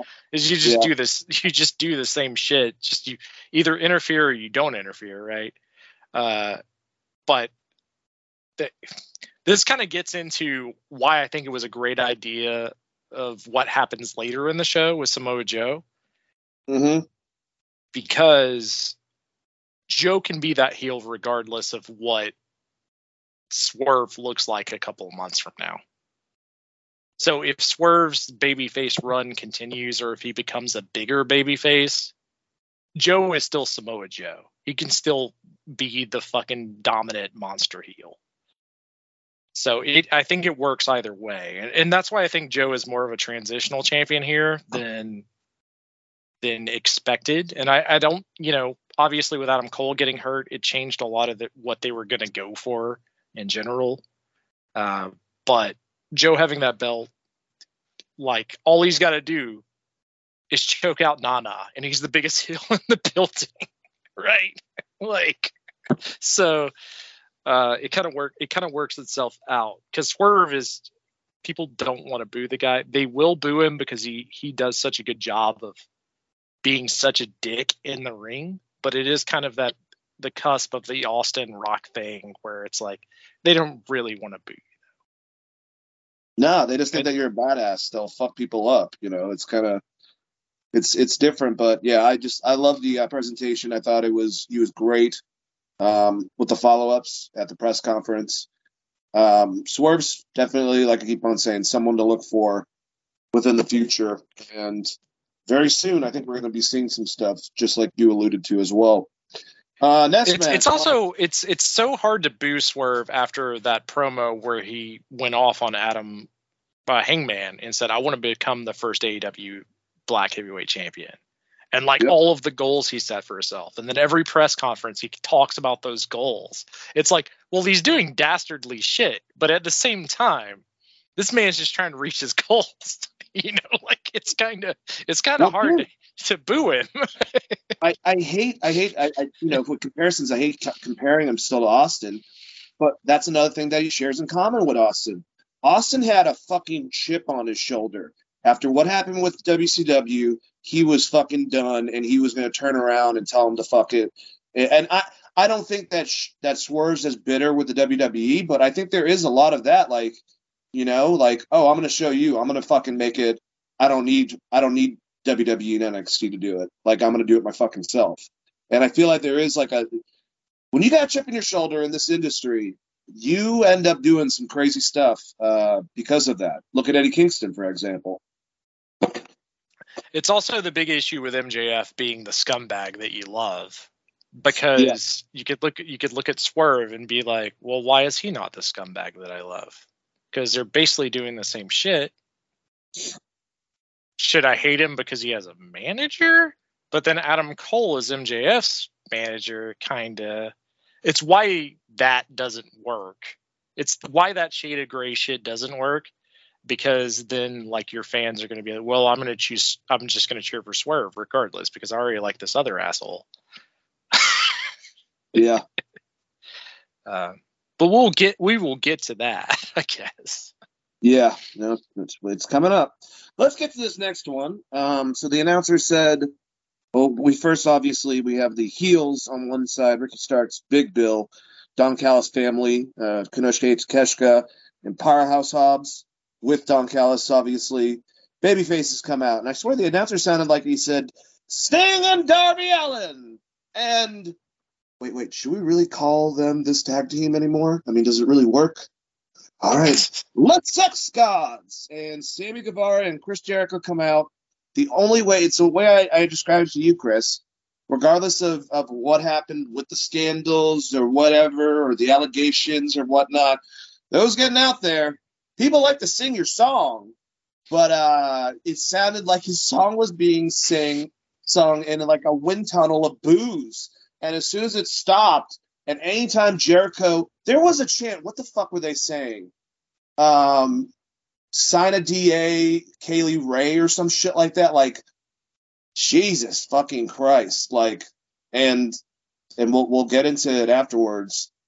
Just Tony's response at the fucking press conference I don't think helped. It's just it's a sticky situation itself. And I feel bad because the biggest thing, and it's Sting. It's one of his last matches. He's done in March. So it was weird when he had someone in the Scorpion Death Drop and they were cheering him, and Jericho goes to do the lion tamer right next to him, and they start booing. It was awkward. You could tell it wasn't the whole audience, but that is literally your audience in a lot of ways. So they were very verbal about that, and it got awkward. So yeah, I mean that's the AEW audience, right? They're really in touch with every fucking thing that gets written on the internet. So yeah, I probably wouldn't have had that match. I would have came up with a reason not to have that match. At least not the way that they had that match, right? So yeah, Sting would hit the ring, people would pop, they'd go crazy. Anytime Jericho would hit the ring at the same time as Sting started fucking up spots. Jericho fucked up a bunch of spots. They were obviously thrown off by whatever this was. This was not a good match. Fans were super into Sting. They did not give a shit. They were there for a couple of Darby spots as well, but like people did not give a shit about this match. They mostly, when they saw Jericho, they thought about Jericho thing, and then having Sammy Guevara get the win the way he did, I don't think helped the match. Because it's more like, okay, Chris Jericho and Sammy Guevara's team, both who have had like weird stuff in the media, just beat Ricky Starks, a guy that we like, and that's what the crowd reacted as. And granted, I get Ricky Starks as a heel, and the idea is going to be Jericho and Sammy Guevara versus Ricky Starks and Big Bill, but Big Bill should murder both these people, and then they just get through that tag match if they got to do that. Because it was not a great look. And look, we don't know anything. Like these are all rumors started, or not. I don't even want to say rumors, but things that were brought up on a fucking podcast from Nick Hausman, and I'm sure that he had reason to say what he said, and whatever, and maybe there's some truth to it. There is no proof that that's why Kylie Rae left. From what I remember, when she left, it was due to mental health issues. And then she also no-showed multiple TNA events for the same reason. I think Tony dodging kind of some of those questions during the press conference wasn't a good look. Especially when he was wearing Tony Storm's hat and fucking bug glasses the first time it happened. God, and that's not his fault. It's just the timing of it. But it was like, oh, Jesus Christ. It's you should have known it was coming, and it was weird even to just make that just a straight tag match with Sting, because all it does is it's one of those weird Sting always finds himself in these weird Victory Road situations of like where someone else in the match fucks up. Yeah.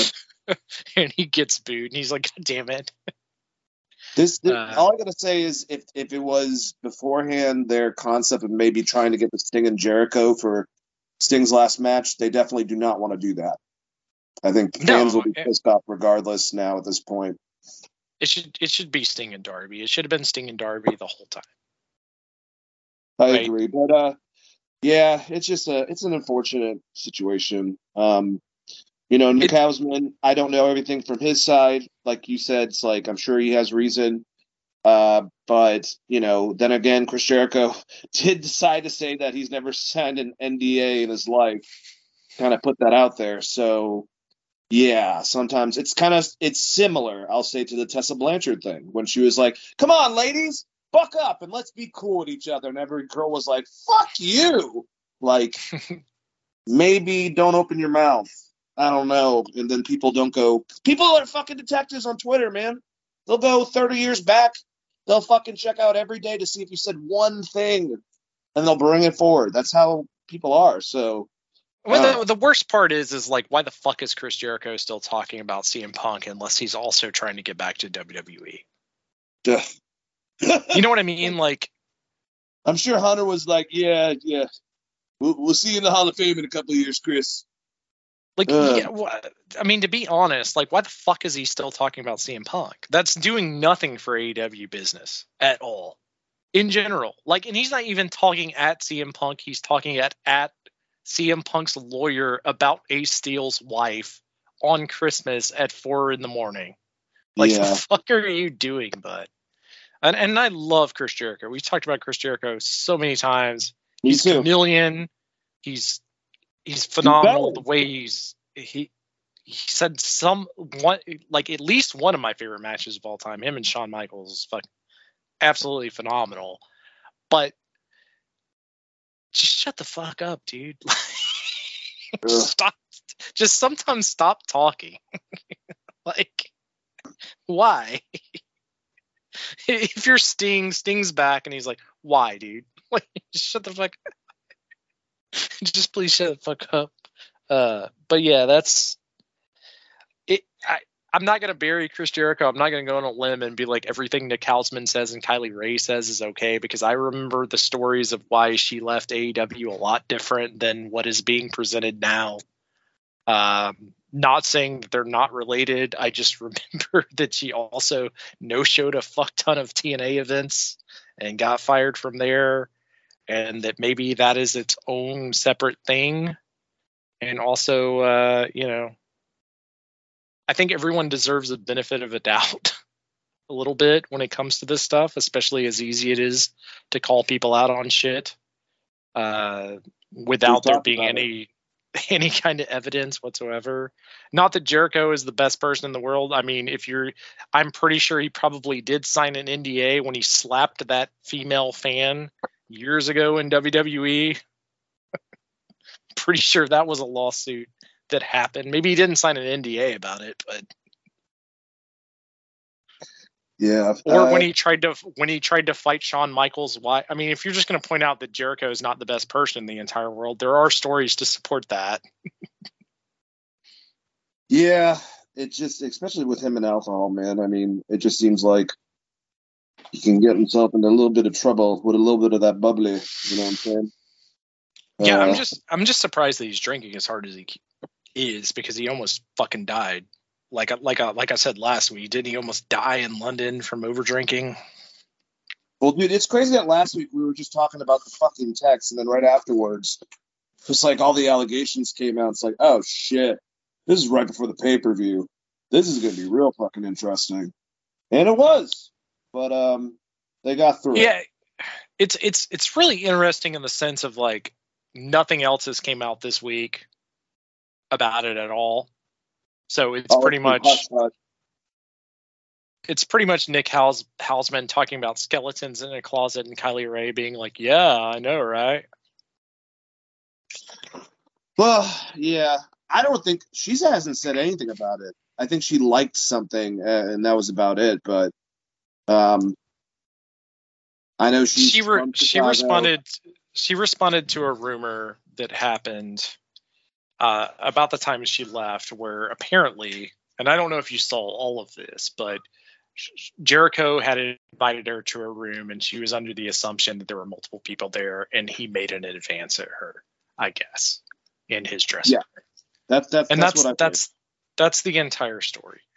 But like Tony Khan not answering the questions of NDAs, and the fact that no one actually asked the question of like, have you had any female talents that have had to sign an NDA, or male talents that have had to sign an NDA about something that was not brawl out? Right? Like, that would have been the question I would have asked as a journalist in that situation. You guys are all kind of goofs, wrestling journalists out there at the AEW pay-per-views. Tony Khan, if you want to have tickets. Hell yeah, definitely agree. Probably won't ask stupid shit, or at least put it that way. But let's move on. Next match. Julia Hart, Abaddon. I actually don't remember a lot about this match. I hate to say that. I guess because of the reaction of what happened before, and it's kind of buried because then we have, like, 3 big matches right afterwards. But Julia Hart won. I expected that. And Abaddon is definitely creepy. Do you remember this match much, Chris? It's 11 minutes. Wow, at least they got some time. Yeah, because they have to, for whatever reason, go 7 hours on every AEW pay-per-view. This is a terrible match. And mostly because the stip was you can bite your opponent. That was the entire stip. So everything else could equate as a DQ, but you can bite your opponent. So they built the entire match around that stipulation. Abaddon fucked up a bunch of spots. We had a run-in. Julia Hart gets the win. We also get no Brody King at ringside as her manager, which I hate because I like that better than whatever the hell they're doing with the Sky Blue storyline. Yeah, this was bad. Yeah, guys, don't this muddy up was Julia the Hart. worst thing. I was just going to say this was the worst thing on the pay-per-view. No, I agree. And yeah, don't muddy up Julia Hart. We were praising her last time. We like her with Brody and Abaddon, all the extracurricular shit. I don't know. This whole feud was just randomly put together on Collision because they're both creepy, I guess. And I just don't. I think Abaddon does a good job being creepy, but I don't think she does a good job at wrestling. So there's that. I mean, this weird version of Tony Storm talking about key parties is creepier than both of them. So if you want to do creepy versus creepy, there you go. No, Abaddon's just not that good in the ring. And when you put in a stipulation of just biting each other, I don't know. That's just a dumbass stip. That's some. Did Jeff Jarrett book this match? Is what I'm getting at. Was this an LOL TNA moment?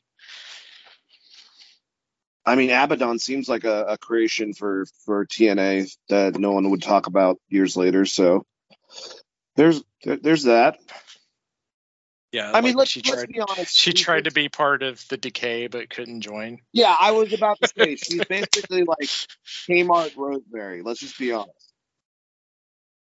She is Kmart Rosemary, just like in every way. Look, in-ring ability.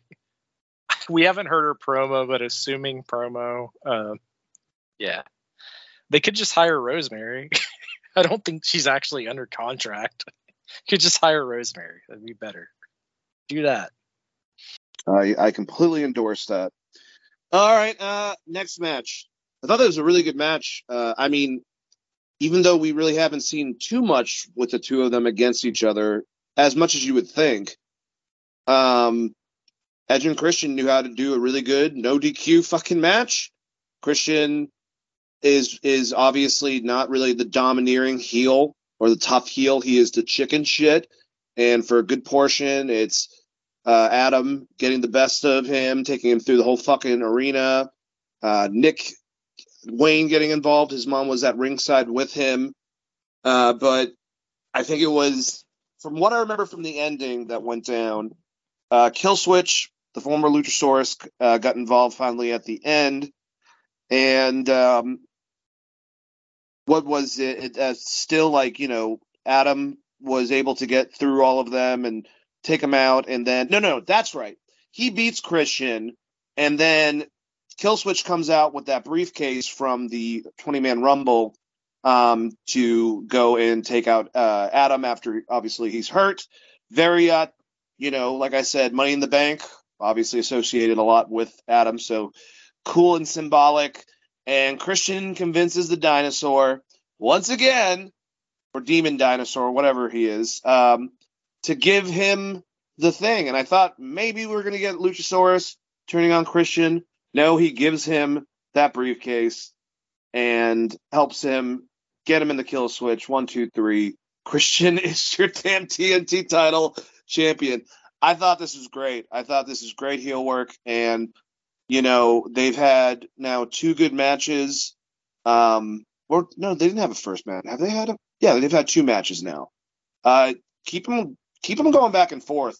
I mean, I'm down for that. If you want to separate them, that's cool, but I think it's fun now later in their career that Christian Cage and Adam Copeland are actually able to have like a more heated rivalry personally between the two of them than in the past. So, what did you think about this match and the booking of the ending?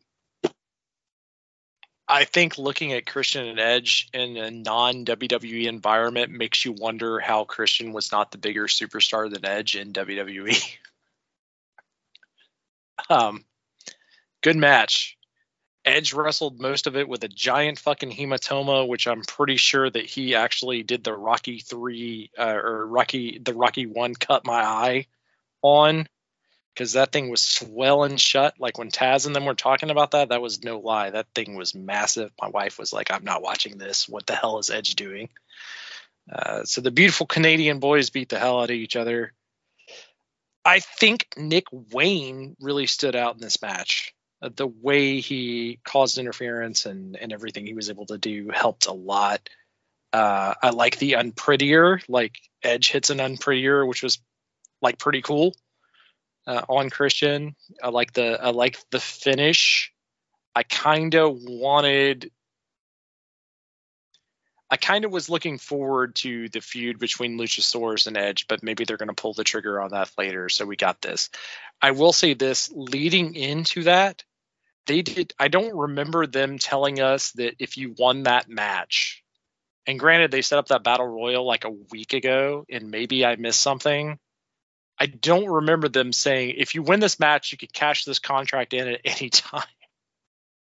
And if they did, I apologize, but I do not remember them doing that at all, which is why I didn't predict the finish. I predicted the finish different than what I did, but it's not your fault. The 20-man battle royal that Luchasaurus won was in the pre-show. Yeah, and I nailed who was going to win it, but I didn't realize that you could cash it in at any time. Oh, I thought we talked about that.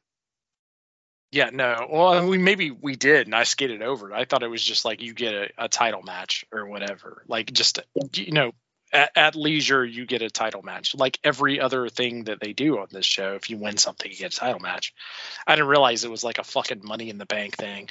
Also, if they would have done 20 men with a ladder and that thing hanging from the ring, that would have been way cooler. Yeah. Especially since 90% of the people in that match were doing dives anyways. Instead of a battle royal, 20 men climb the mountain match. It's just one ladder in the middle of the ring. Do that next time. But yeah, like it was fun how it ended. I also love Christian. I mean, Christian Cage has been great. He's phenomenal. Edge has not hit his stride yet in AEW,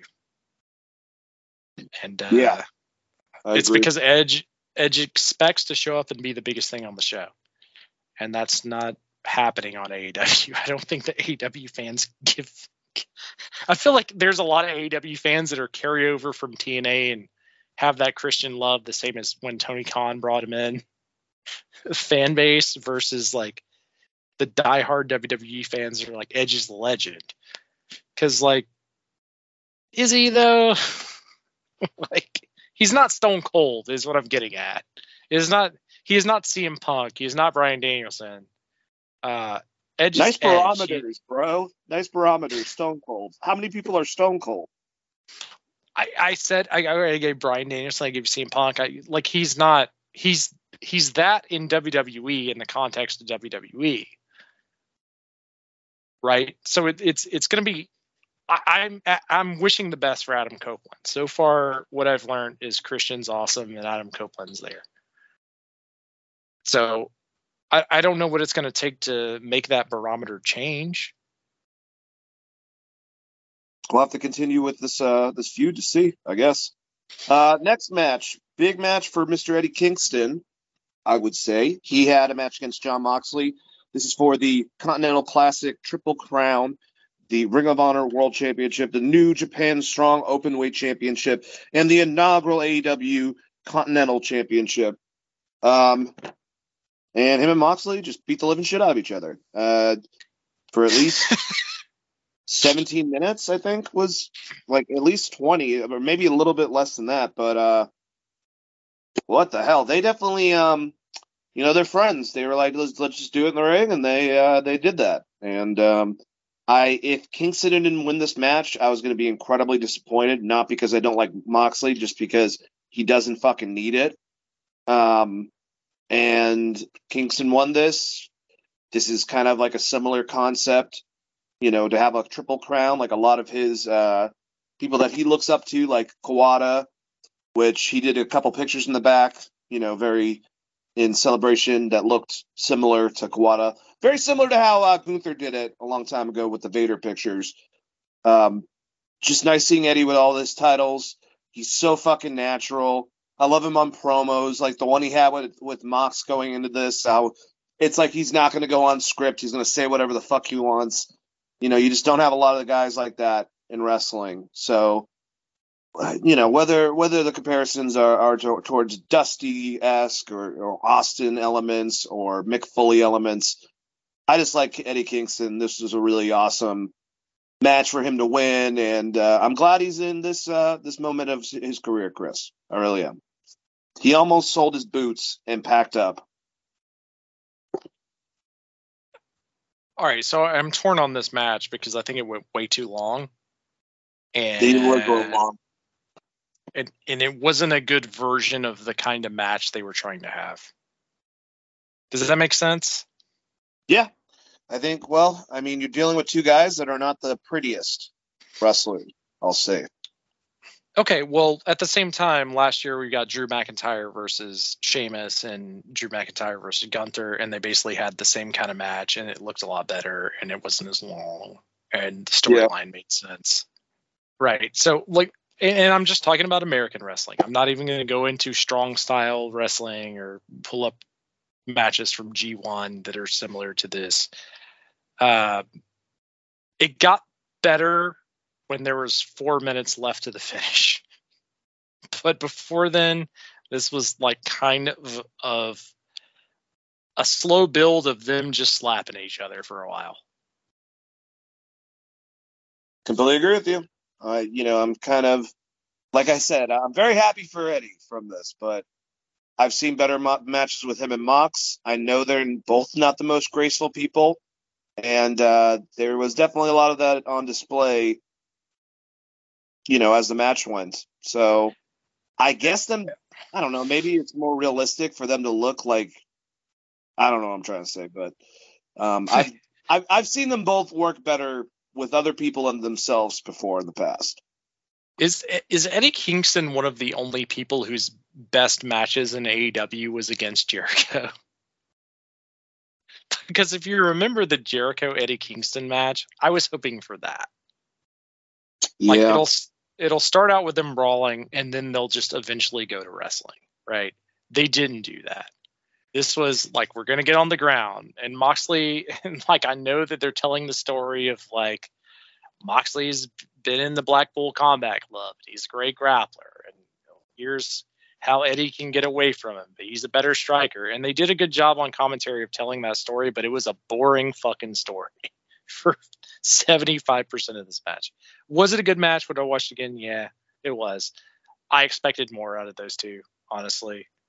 Even going back to matches we've seen them in previously. So, like Eddie Kingston won, they didn't LOL AEW us because I was really gonna get mad if Moxley won all of those belts. I was gonna get super fucking pissed. I had a whole thing I was gonna yell about this week, but they didn't go that route. I do like the setup of Eddie Kingston versus Trent Beretta, though. I think that'll be a really good match.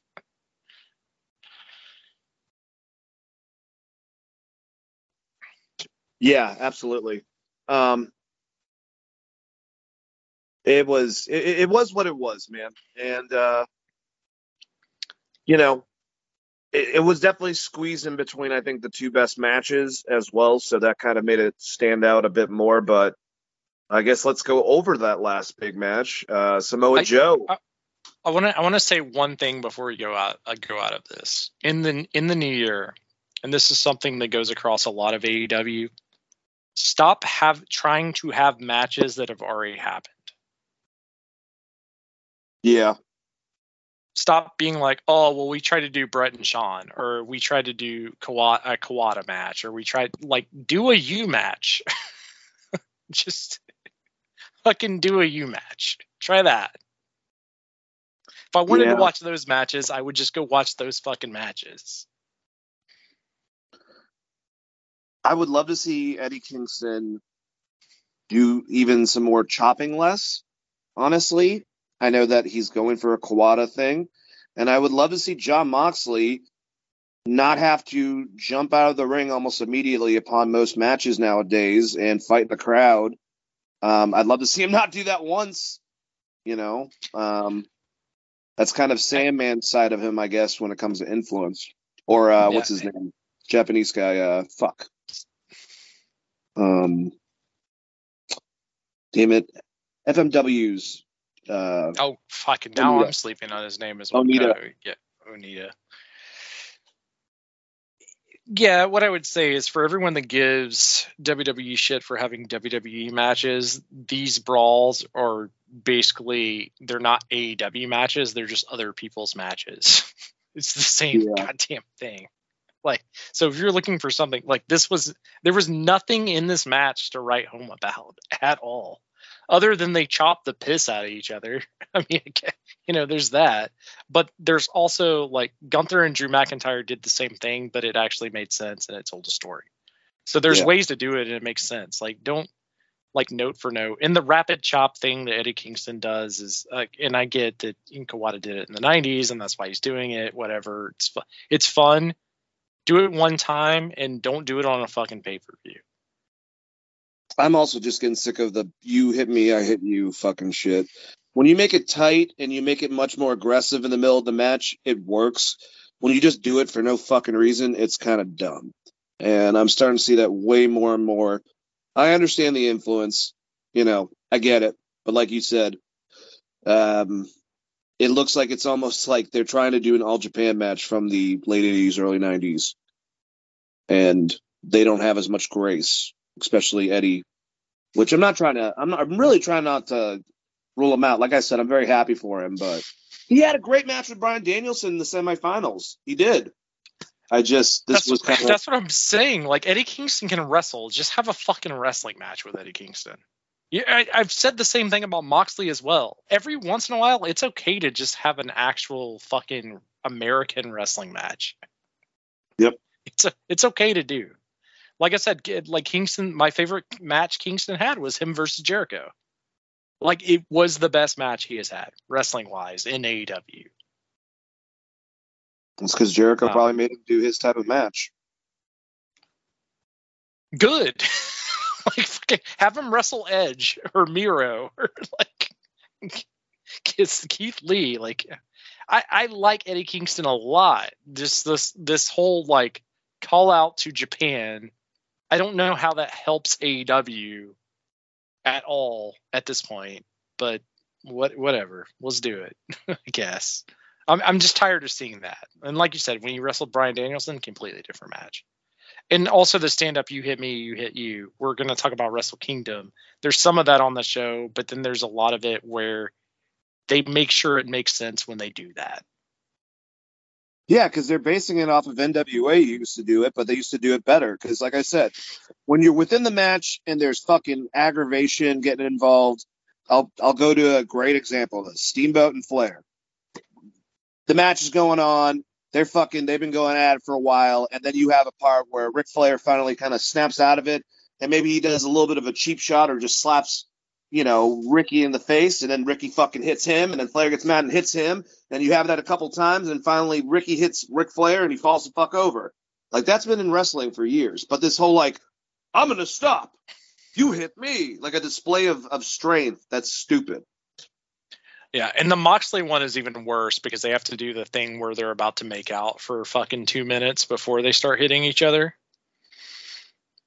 They should just make out. Just be interesting. Yeah, they have to push each other's head. I wish that he would have done that. Like, I wish he was in NXT and done that against Velveteen Dream, and Velveteen Dream just kissed him. Because at least then it would have been fucking unique. You know what I mean? Like, don't have a match with Dalton Castle, Mox. yeah, yes, there you go. Then at least it would be something different. Oh man.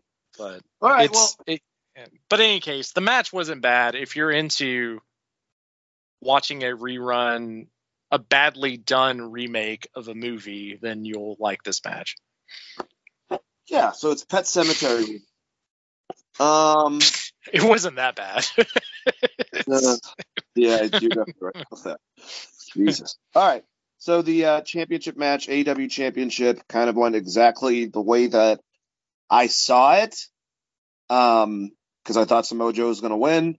Now you either have MJF re-signed, you keep him off for a while, let him heal up because he's beat the fuck up anyways, and you bring him in when you decide to bring him in, to bring it, to go against whoever at that point. And Samoa Joe gets a kind of a small run, and this is a fun match. I guess it really goes down to, we found out, Chris, who the devil was. This is another situation where people are like, this is predictable. And I'm like, yeah, it's predictable, but like, is that a bad thing necessarily? I mean, I understand that they had a very hard concept because I'm sure going into this, before Adam got hurt, he was always going to be the devil. This was the ending point. So they decided to stick with it. I don't know how I feel about Adam leading the team, I guess, to win all the titles and shit. And what is Wardlow, his like Luchasaurus, where he's going to win the title for him or some shit. But Adam's not going to be in the ring for a while. So I guess he's going to help all those guys. They got the Ring of Honor titles, and Adam talked about, how the Kingdom also could use the other titles if they want.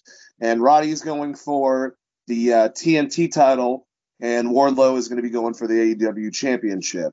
Made a joke about how he's going to give that title to him. Wardlow didn't look too happy about that, but I don't hate it. It is predictable.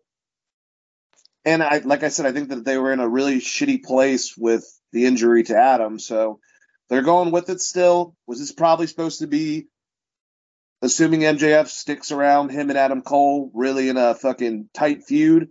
Probably, but they had to deal with the cards they were dealt due to his injury. So I like the match.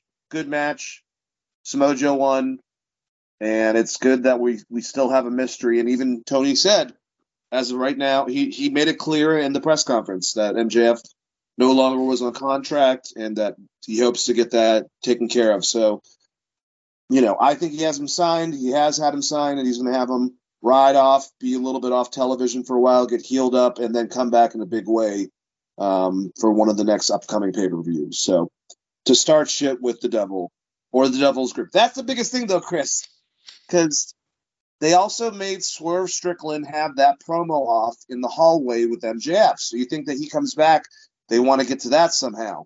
He can't fight Adam Cole because Adam Cole's not cleared to wrestle. So it's like, and who knows, maybe this is just MJF getting, he signs out and he lost and now he's done with, and he's going to WWE. I have no idea. But like, what do you think about the match? How do you feel about the devil and the group? Was it underwhelming to you because it was too predictable? What'd you think? I'll start with the match. I thought the match was really good, selling the story of MJF's arm, him using every cheating tactic he could against the monster Samoa Joe to try to win the match. And it led to, oh no, Adam Cole can't find the ring again, which happened at the last pay-per-view where Adam Cole couldn't find the ring, except this time Joe was ready and choked his ass out. I like the submission finish. Because they could have easily done something different and still had Joe win. They went with, like, no, Joe knew he was looking for the fucking ring, choked his ass out. It made Joe look less stupid, right? So that was great. Joe choked him out, left him in the middle of the ring, got the fuck out of there. I don't like the idea that Joe's been working with this devil group or whatever. Like, Joe's a kind of a heavyweight mercenary, or they're going to come after him after that. Like, what is Adam Cole going to do with a broken fucking leg against Samoa Joe? In fact, like, what are any of these geeks besides Wardlow going to do against Samoa Joe? Maybe that's the storyline. Joe and Swerve are going to start their own group. it's weird and I know this is a storyline, but hey, shit changes. People get injured. I would have done something different. I would not have had Adam Cole there with his leg for the next. He's not going to be good until April. So for the next 4 months, you're going to get Adam Cole being the guy of this group without being able to actually walk or actually wrestle or do anything, and a guy who has been healthy less than CM Punk coming back into a major title picture in theory. I think the idea of Joe becoming champ and Swerve already calling Joe out is the way to go as far as the heavyweight title picture goes. If you get a couple more matches out of MJF and Cole, that's great. I like the fact that Juice came out on Dynamite immediately and started shit. Right? This group has already pissed off a bunch of people. I think that's good in case you need to disband this group quickly. I don't know that people really care about Wardlow anymore. They spoiled the finish with the ROH tag team sliding in with their fucking belts, by the way, on that. So I would say maybe don't slide in with your title belts because they don't mean anything.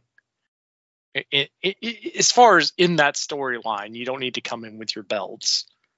It's a great match. It's a really good match. MJF did some good storytelling, selling the arm, and if anything, I would say that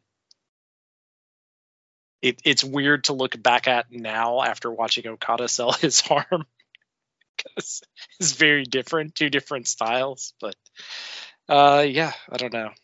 It's going to be cool to see what MJF does next, regardless of if he stays in AEW or if he stays in, or if he goes to WWE. I think there's a fun storyline there either way. But yeah, Adam Cole being the leader of the group with a busted ass leg and can't wrestle until April. Good luck with that. That's why I thought maybe they would change it up and do something different. In fact, if it was Jeff Jarrett, it probably would have made more sense than what they actually did. I kind of want that now.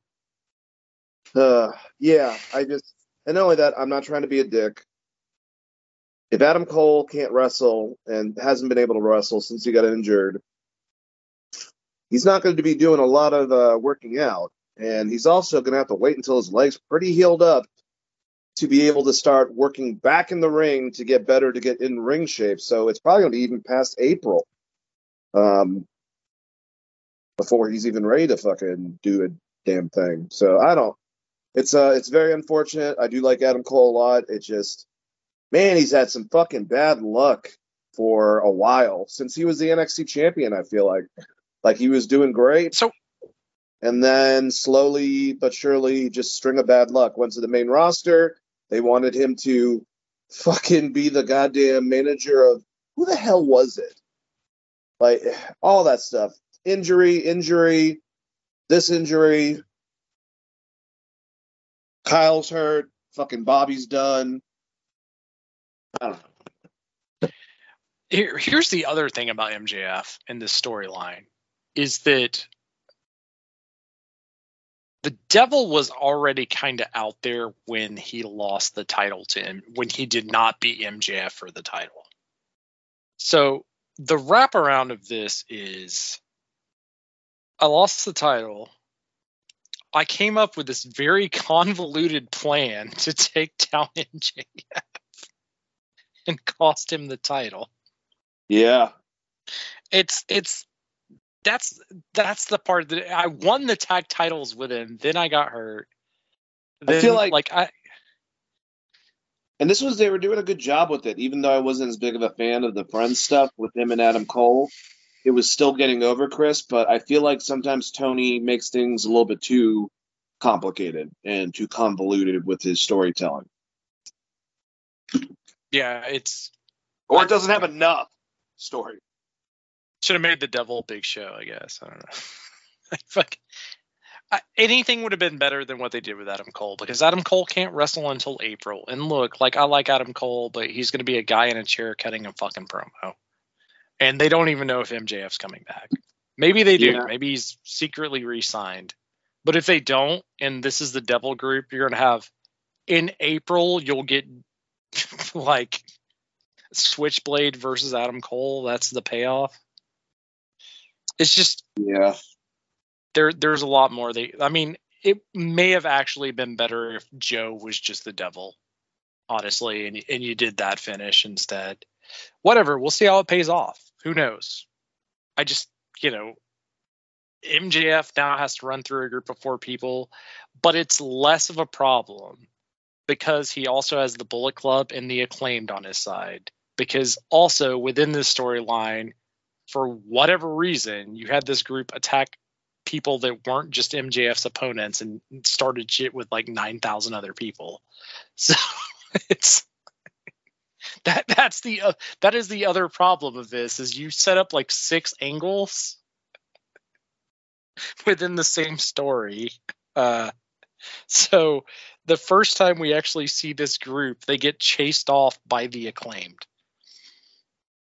Yeah. The only flip I'll say that's a positive about all that is like you were alluding to the fact that when they had their promo, which I thought was good, and Adam Cole, going back and forth. But I think the biggest thing is your problem is because you've already established, Adam says, these guys tag team.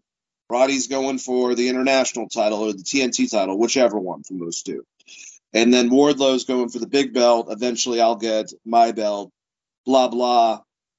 You're hoping Adam Cole can't wrestle and Wardlow's not over anymore. So now I guess I don't know how that's going to get him back to the point where even as a heel, people are going to give a shit, but he's the only one that's legitimate out of all of them to go for any type of big title. There are a lot of holes in it. But I did like I was trying to say, sorry. I did like that Jay White was pissed because he did get attacked, and the Acclaim didn't forget that they got attacked. Continuity. People forget about it. It happens in WWE all the time. And then later where we have the big ending of Dynamite, and you had Swerve cut his promo, and Adam is pissed because he was also attacked by the Devil, so wants Adam Cole's blood, and their whatever their group is, Undisputed Elite or what, I don't know what the fuck it was. It was the Undisputed Kingdom. That's right, because Undisputed Era Kingdom. Gotcha. But we have Adam Page. He's like, I'm gonna fucking fight the next person that I see, and Strickland's out there, so he just marches the fuck out, and they start beating the shit out of each other. Which they have great chemistry. I just thought we were over that, but God, that's one thing. When Adam Page is pissed off, he does it really well, especially selling promos. So, really interesting way to go off Dynamite because Swerve called out Samoa Joe during that. So, I don't know. Final thoughts about the ending of the pay-per-view and Dynamite before we go into New Japan. Yeah, I think the storyline with Adam Cole's new group, not necessarily for me. Mostly because of everything that I already stated. Hangman cut one hell of a fucking promo, angry promo. That's the Hangman you need. You need the cowboy shit. I'm gonna fuck shit up, Hangman. I like him coming after Swerve after coming back. That's fun. I like the idea of Joe laughing at those two chasing for his title. I don't know what you do with a tag team that we don't see on fucking TV because they're on Ring of Honor. Even though we know them very well, but like FTR is still out there, so like, where's FTR? Where are the AEW tag belts right now? I guess is a good question. Too many fucking belts. Maybe too many bells and whistles on the storyline. I probably would have changed it up and done something different if I knew Adam Cole was hurt. I think you could have told the same story, 5 months from now. You could have had MJF still battling this group, even if you did a different Devil and you're like, oh, but really, because if you're just going to go, really, it was this guy the entire time, which is what they did. You could have done that in April when Adam Cole could actually wrestle. You could have just drug the storyline out. I like Samoa Joe as a transitional champion. I feel like it's going to be him and Swerve for the title at the next pay-per-view. Feel like Swerve should win that. Joe on the press conference is fucking incredible. I like when someone said, "Who's next for you?" He asked a question back. He's like, "Who's your favorite? I'll whip their ass," which is fucking great because Joe's the best. He is fucking great. The modern Harley race to me. He's such a badass. He's a man's man. You don't fuck with him, or you get the back of his hand, dude. You know what I'm saying? Like he said, I don't care about a TikTok YouTube title. We're turning this thing back into a normal title. Talking about the Burberry belt. Yeah, dude, that was He's great. like, fuck all this. Samoa Joe is fucking great. He's just put in a weird position of like, oh, the devil's here now and all this shit. And he's like, oh, this is stupid, but whatever. I gotta say, also, one thing about Dynamite. I liked it for the majority of it. The biggest thing you showed, you got a new champion in Samoa Joe. And at the beginning of the show, you show the footage of him right after his match that you put on social media immediately afterwards. Obviously, I know that not everyone who watches the show looks at the social media, but shouldn't we have gotten something new from your new fucking champion on the follow-up show? Yeah. Well, they teased that he was dodging people this week. So they did address it on commentary. He's going to be on next week. So they played it into the Samoa Joe is a calculated champion, which I'm okay with. One thing something I didn't think about, which would have made complete sense. You could have easily just made Don Callis the devil and added to the Don Callis family to get out of what they were currently doing. That would have been brilliant.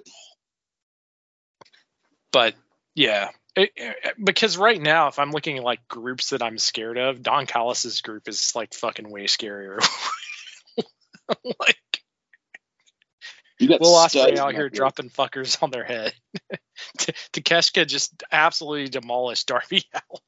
So, oh, dude, that match was dope. By the way, great job from those two of having an outstanding match. Yeah, and Takeshita fucking just destroyed him at the end. One of the craziest spots I think I've seen in a long time, when he rolled down the ramp, they just basically did like a little like somersault roll down the ramp together, and then Takeshita yeeted Darby Allin into a German suplex. Jesus. Darby Allin's crazy. It was a great match. Yeah, he usually just comes up to wrestlers and just gives them like the short list of things I won't do, and there's like 2 things on there, and that's it. So like, oh shit, open field. So I'm gonna throw you off a building during this match. Okay, that's fine. I'm going to Mount Everest next month. But yeah, crazy, the maniac. Yeah, the only thing that sucks about that is like, Darby catches another L in singles competition. He's catching L's like the Miz out here. It's a 4-pillar storyline when the only thing anyone really want out of that is Darby Allin versus MJF for the title. That was a smart move. What are you gonna do? Yeah. 4 pillars. That's hilarious. You got one that's real rusty, and the other one that's kind of there, but like, I don't know. Maybe 2 out of 4. Let me just say that. I'm not trying to be a dick, but if I was Darby Allin, I would stop killing myself in the ring to be pushed as a mid-card guy that's going to take a bunch of pins for everybody else. I agree with you, man. I completely agree with you. All right, well, should we go to the Orient, the Japan wonderful fucking pay-per-view that was the Wrestle Kingdom 18, of course, in the Tokyo Dome in Japan. This was, I don't know, I'm trying to think, like, I was so happy at the end result from the main event and I really think that Sonata has raised his stock since he's won that title, because we've always thought that Sonata was a good wrestler. I mean, shit, he's like the star pupil of Keiji Muto. So, he's graceful. He just is very fluid in the ring with most of his stuff. And now that he's turned into this more dominant heel, and he's not like as carefree, and he's doing less of the Paradise Lock and some of the, I'll just say, sillier things that he would have done.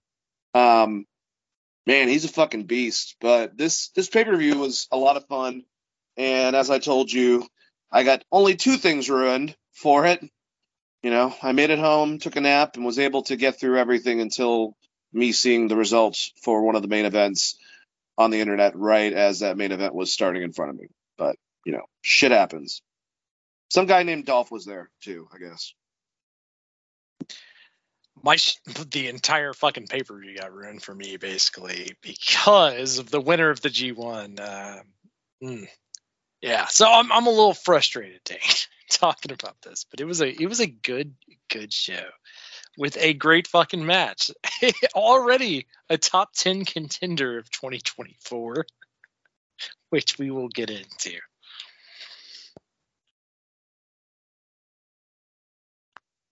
Absolutely. So let's get through some of the early matches.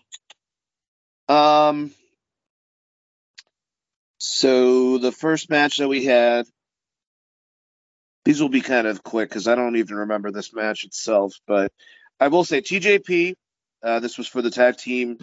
I'm not going to go that much in detail because I don't remember it, but this is for the junior tag team championships. And TJP and Francesco Akira went against Drilla Mahoney and Clark Connors. Clark is now also done with New Japan. That was also another headline. And everything I've seen from Clark, especially when he was in AEW for a couple times for matches, really good wrestler. So I think that anyone should grab that little cowboy if they get a chance to. But he was a part of the group or the new iteration of Bullet Club, David Finlay. But anyways, TJP, he's got now this new look. He's got a mask that he's wearing that's like a mutilated face. He's jacked. Totally changed his look. Thought it was really cool. Don't remember much of the match, but TJP ended up getting the win, so that's Let's talk about Tanahashi dethroning Zack Sabre Jr. from the New Japan World Television Championship. Where did Zack? I think didn't he win that at Dominion? Or was it last Wrestle Kingdom? I can't remember, but so now the boss himself, Tanahashi, in less than 10 minutes, he took out Zack Sabre Jr. I don't know if you got a chance to watch this one. I found the ending a little awkward. Like the pin was in the middle. Like I don't think anyone got screwed over or anything like that, but it just seemed very abrupt. And like maybe the ref fucked up or something, and there was supposed to be a longer match. Because Zach looked a little bit annoyed afterwards, and just he came up to Tanahashi and they shook each other's hands. Tanahashi was just talking to him, so I don't know. Maybe there wasn't anything weird with this, but it just came off a little strange. But either way, Tanahashi, the New Japan Pro Wrestling president and the IWGP Television Champion, Chris. Yeah, it was a little weird of how that ended. I think maybe it was a time constraint or something, would be my guess. Because nothing else in their match looked off. This is also not the best match that those two have had together, so maybe they both were just kind of frustrated. Tanahashi, the man needs a rest. he needs a rest, honestly.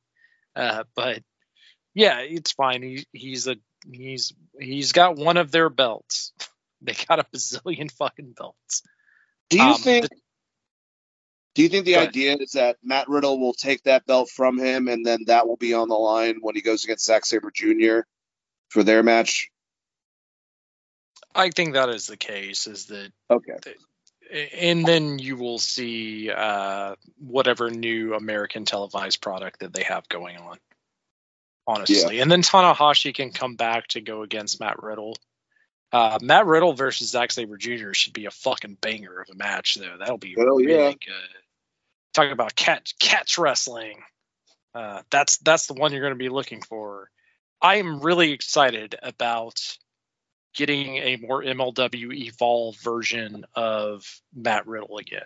Not that he was bad at what he was doing in NXT or WWE, because I think he showed that he could do that as well, but it's not really his bread and butter. So I'm excited to see what that happens. Hopefully he stays out of trouble. I like Matt Riddle a lot. So I hope that he can stay clean and have like a really good run in New Japan and a really good run in MLW or Impact or wherever the hell else they're going to let him go, because he's not going to live in Japan because that man needs his weed. So I don't think he's signing a long-term contract there. I wonder if Matt's like, hey, GCW, MLW, I'll work with you guys, but I'm not going to sign down to a major contract, but you can use me. And he told New Japan the same thing. Like, I want to be a part of big pay-per-views, but I just don't want to be held down by a contract. Matt Cardona did it, you know? Like, I mean, a good feud for him would be him and Matt Cardona. Who's the true king of bros?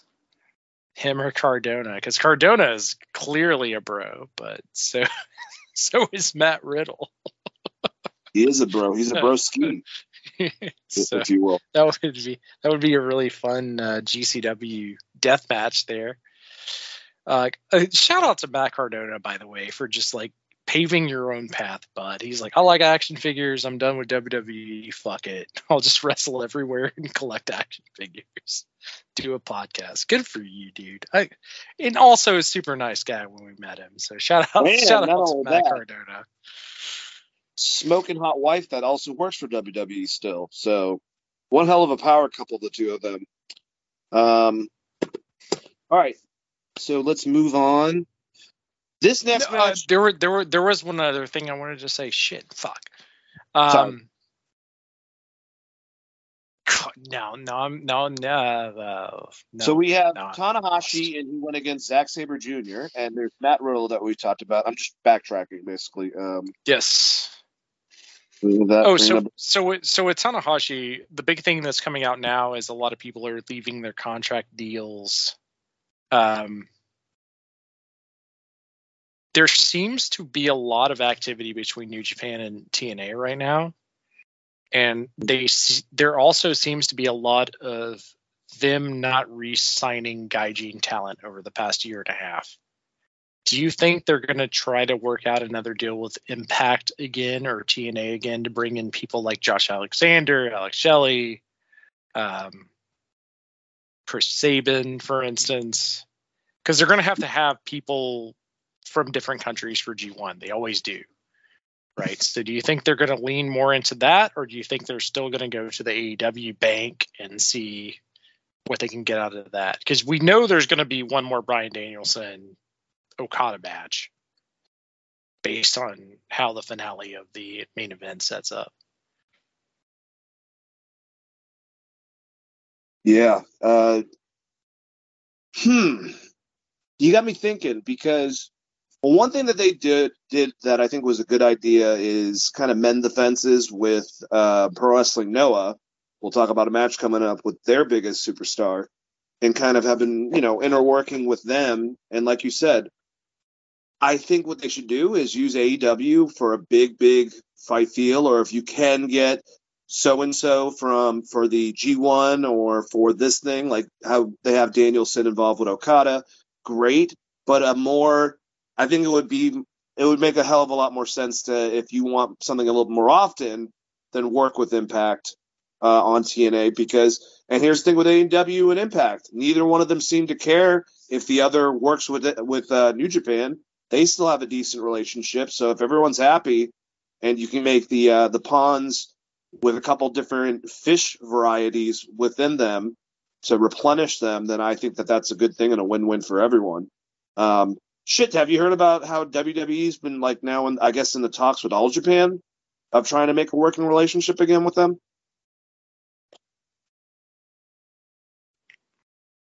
I have not, but it makes sense now that they're signing every Japanese female that they absolutely can out of start. All joking aside, Triple H has been trying to either buy New Japan or set up something in Japan or work with All Japan for what, 5 years? We've talked about this on the podcast for a long time. When he was talking about doing his territory system, it was continental territory systems. I'm not surprised about that at all. But yeah, what does that mean if you're AEW? You're like, yeah, but we got a contract with DDT, you know? What does that mean Contract for them? with TNT. No, DDT. It seems like everyone is. DDT wrestling. Oh, yeah. If Impact's working with New Japan, it's like, and yeah, we got DDT. Oh, well, that's good, guys. Hey, it's crazy, but I do like I said, I like seeing some of the guys from Noah show up on there too. So if you interact, like I said, give us some more matches, more different situations, more feuds that we've never seen. I think that's the best thing for this industry. We should talk about this before we move on, since we brought up Noah. Great Muda's kayfabe daughter debuted at Noah. Yep. Which was great.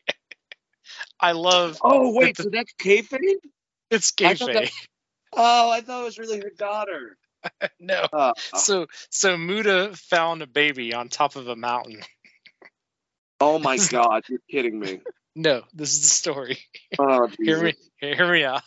So Muda found a baby on top of a mountain, brought it down from the mountain, trained her, spit the mist in her face, and then it brought the great Sakuya.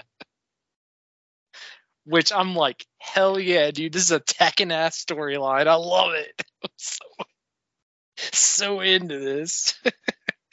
Muda's daughter. I hope that she wrestles Charlotte Flair at some point, even though it's not Muda's real daughter. But it's fucking great that it's also kayfabe. Now the question I have though, do you know if did KG did he help her like teach her, or I'm assuming that he trained her, right? Like, otherwise, why would he go through all the effort to set up this storyline? Yeah, that's a good point. That's awesome. It's pretty great.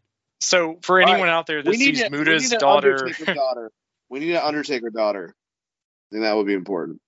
Well, yeah, but then it's like part Michelle McCool, and you know it's gonna suck in the ring. No, fine. We need Kane's daughter, fake daughter. Okay, well then she's gonna be a Republican gun toter. That might actually be fun as a heel character. Just change it up a little bit. No, all joking aside, I'm looking forward to seeing what that looks like in Noah and probably New Japan / Stardom. That's cool. I bet that gets signed to WWE very quickly. Yeah, no shit.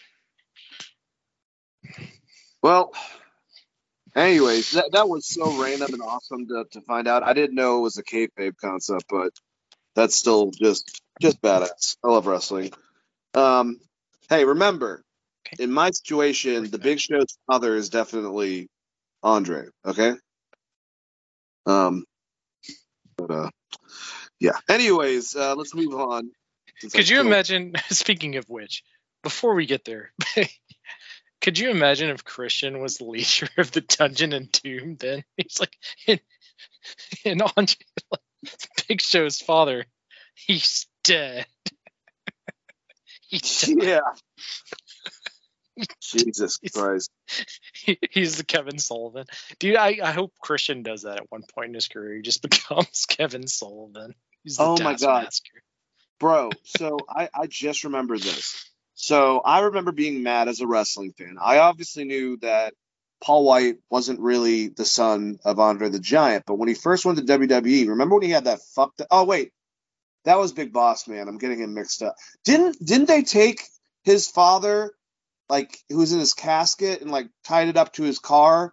Wasn't that Big Show when he first fucking signed? Or am I going crazy?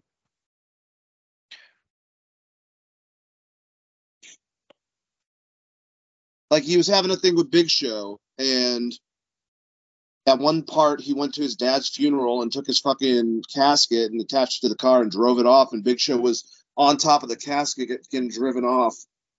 Like when he first came over as Paul White. Moral of the story is I was mad because that proved that in kayfabe, Big Show's dad wasn't Andre. So I was upset about that storyline. So that was a great story. Chris, do I still got you? Or do you just hate me? Chris? Chris, can you hear me? Hello? Chris?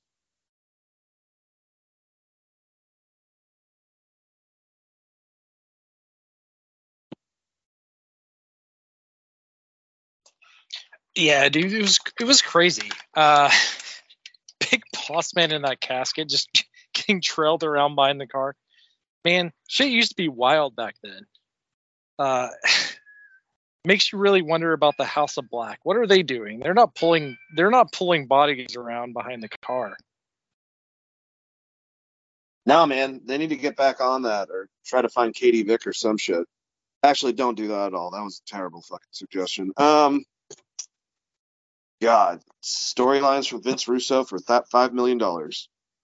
Yeah, let's go to the next match. So these next two.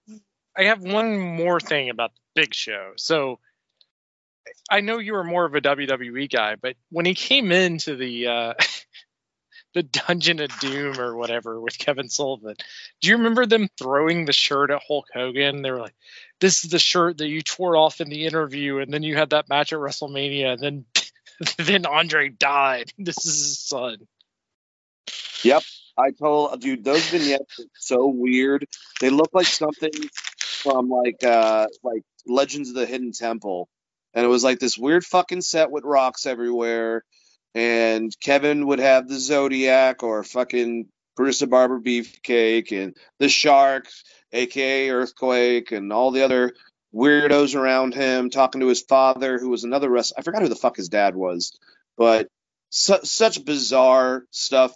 Like that's right around the time as like Power Rangers and WWE also was really cartoony in the early mid '90s. So that was a lot of fun of weirdness. But yeah, remember him showing up. Wasn't there a part where like Hulk Hogan was like, "What? This water's not hot," and like that freaked him out for some fucking reason. That's when he got taken down to the dungeon for the first time, and he was like, "What is this place? There's no Hulkamaniacs here, brother. It's water. It's not hot." You're like, okay. Also, he threw Big Show, Paul White, the Giant, off a building, and then he came back to interfere in Hogan's match later in the night. Like, and not off a small building, but like a parking garage, because they had a monster truck battle first. The hell was the storyline for early Nitro? I don't know, but this sounds awesome. AEW should do it. Yeah. I need Christian Cage versus Edge in a fucking monster truck battle. It would be epic. Luchasaurus is just driving around in that giant dinosaur thing that eats cars. I'm talking about from like the 90s. It shoot flames out of his mouth and pick up destroyed cars at monster truck rallies. Maybe I'm too redneck. I forgot. You grew up north. Anyways, there's a giant dinosaur that eats cars with its mouth. I know about motherfucking monster trucks. I've been here in Georgia since '97. Christ's sake. Anyways, but next match. The next few matches, like I was saying before we had this amazing conversation about the Dungeon of Doom, a lot of younger talent. And all these guys really intrigued me. We had a feud. I don't know much about the storyline behind it, but Yoda Tsuji, or is it Yoda Tsuji? Yeah, Yoda Tsuji, who he had a match where he beat, was it Tetsuya Naito? But up-and-coming guy, really creepy smile. He's had a problem with Yuya Uemura since he's returned to New Japan. Uemura spent the summer doing some awesome stuff at TNA, involving himself with Joe Hendry and being his partner, and they ended up having a match where the loser leaves town and he lost. But as said by one of the commentators, his frame and his style, you know, he has that like that Steamboat or Tiger Mask, that type of build to him, and he's very athletic. For a babyface, I think I see a lot of potential. He ended up winning, which I didn't see coming. I thought the guys had a good match, but they seem to be pretty high on Suji as well. So these are definitely two dudes. We'll talk about some more coming up that they're going to be they're the stars in the making, if you will, for New Japan. Yeah, I was surprised Suji lost his match because he's been getting kind of a giant push, and he seems to be one of the most over people in Japan in general right now. So I was a little surprised by that. But also someone, God, not Brian Alvarez, but Big Vinny V pointed out, if you wore white on this pay-per-view, you were super fucked, because everyone that wore white on this pay-per-view called a L. Really? Yeah. I didn't even notice. It was very much the bad guys going over. But yeah, I think the crowd was kind of shocked when he lost here. So Yamura is a great wrestler as well. So it's going to be interesting to see what New Japan looks like headed into the G1 and what the G1 is going to look like, honestly. If I'm Darby Allin, I'm trying to get in that G1, bro. Or at least in the Super Juniors before the G1. Yeah, that would be fucking dope. I would love to see Darby involved in that. Especially, like, should him and Hiromu Takahashi have a match? Or is that a terrible idea? I think we've talked about that. Well, I mean, Darby's not going to suplex him on his neck, so there's that. Jesus, him and El Desperado, I thought, almost killed each other. We'll talk about that match in a second. Yeah, Desperado is fucking phenomenal on this card.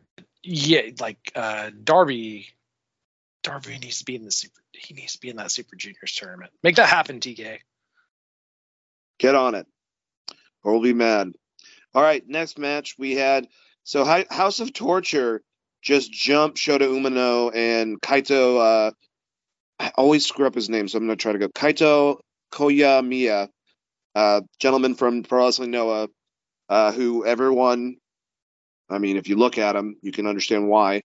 Compared to Okada, Okada's a big fan of him himself too, but they kind of had a storyline where Okada went over to Pro Wrestling Noah and just beat his ass. And so we've seen the progression of him slowly coming back on New Japan. I think there's obviously they're interested in him, but it's so weird to see, like, here's a guy in his early 20s that's inspired by Okada. When I first started watching wrestling in 2016, Okada was the young guy that I was watching him solidify. It's just another one of those situations. Anyways, sorry for the rambling, but House Torture just attacked with all the members ahead of time. Ren Narita and Shota Umino have been having this rivalry, apparently. Ren Narita, Shibata's fucking basically like evil twin, if you will, that he trained. But good stuff by all the guys. I thought Evil was awesome. So is Evil basically like Roman Reigns meets like Undertaker from when he was in the Ministry of Darkness? Is that what we're going for? I mean, it's cool. It's working for him. That's for damn sure. And he ended up winning, so sucks for the baby faces. But man, Shota Umino, Red Shoe's son, John Moxley's buddy. He's a lot of fun to watch, man. He's definitely another guy that I'm looking forward to seeing what happens to him in the future, Chris. Evil is one of the few people in New Japan that I think could be booked better elsewhere. But yes, he is kind of exactly what you said. Because Japan doesn't lean into mysticism or anything like that, he is just like corporate Undertaker and just like a straight shooter badass. But like, I think he could make a lot of money in Impact or AEW as just like, oh, he's crazy. Like if he joined House of Black, for instance, and wanted to do the same kind of gimmick, I think it would be probably more over than anything they have in House of Black. But in Japan, it doesn't really work. Like, I don't know why that is. I mean, they lean more into like Muda, for instance, than something like what Evil is trying to do, which is like a metal, like Deathbringer kind of thing. Grim Reaper. Which is fine, but like if you threw him in House of Black and he's the cleanup crew for the House of Black or something, like that would work. Yep. Especially if he never talked. And Evil is great. He's great.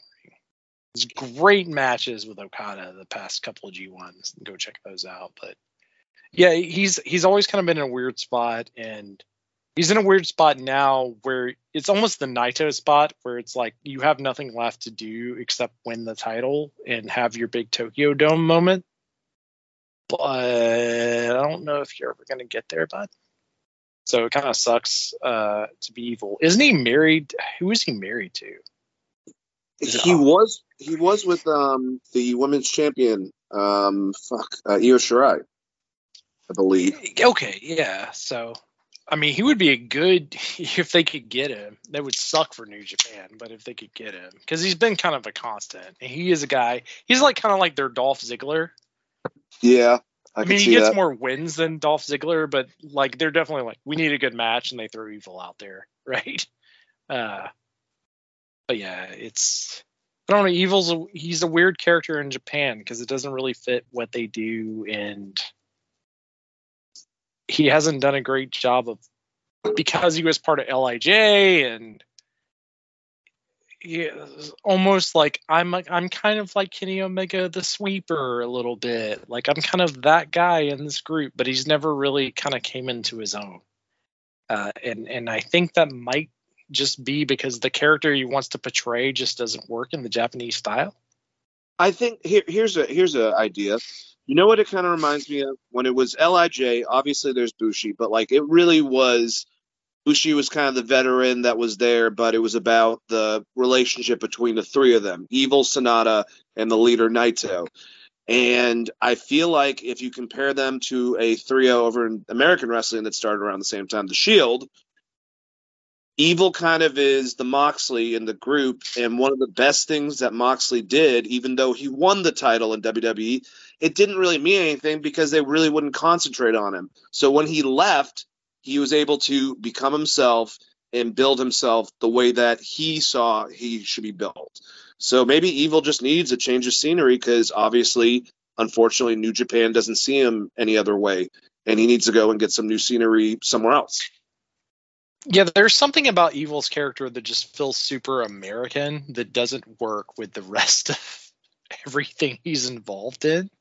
You know what I mean? Can we get a match between him and Mil Martez? That'd be fucking awesome. No, that would be fucking great, right? Like, yeah, but I mean that like I said, I think that translates. Mil Muertes works though in Mexico. So, yes, he does. I don't know that Evil works in Japan the way I just don't think the Japanese audience gives a fuck about mysticism, really. Well, maybe.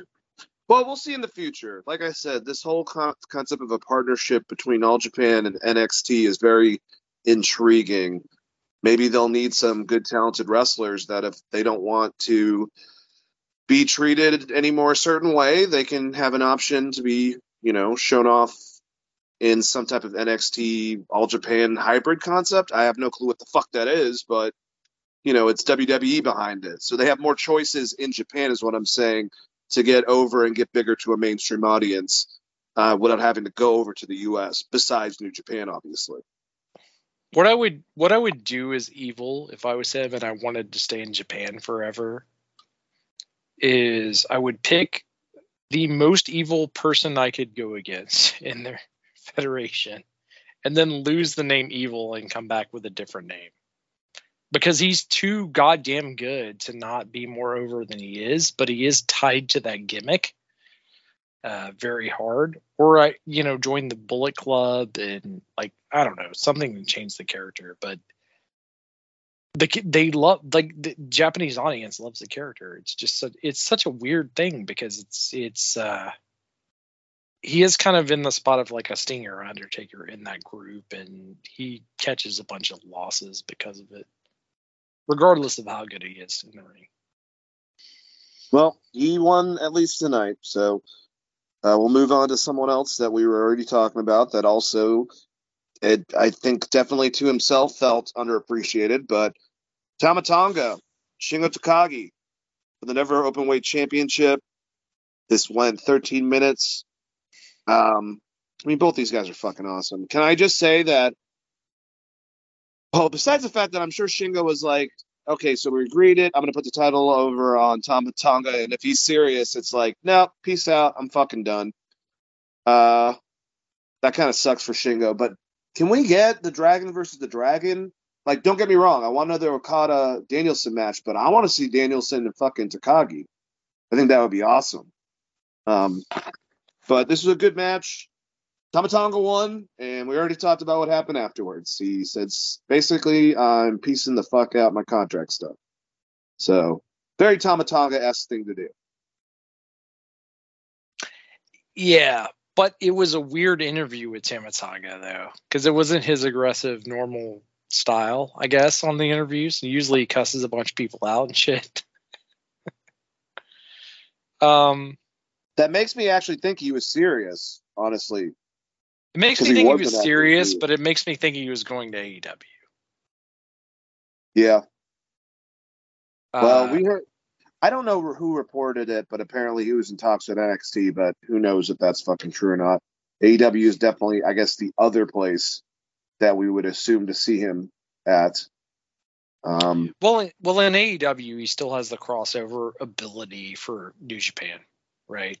Yes. Triple H needs to get that figured out. And I said that 4 or 5 years ago when we were talking about when AEW started up, how do you stop AEW from being a threat? I said, hire all the New Japan talent, make a working relationship there. And then they fall on their face, which is true. It really is. Now that they're bringing in New Japan talent all the time for pay-per-view matches to make a big match. If your big match is, Tama Tonga versus like Solo Sikoa, you win, right? So, I mean, that's a possibility. We don't know what New Japan's going to do. Tanahashi he's the president now. What is that going to look like hanging out with Tony Khan? He's like, you kept trying to hug Okada, and he clearly didn't want it.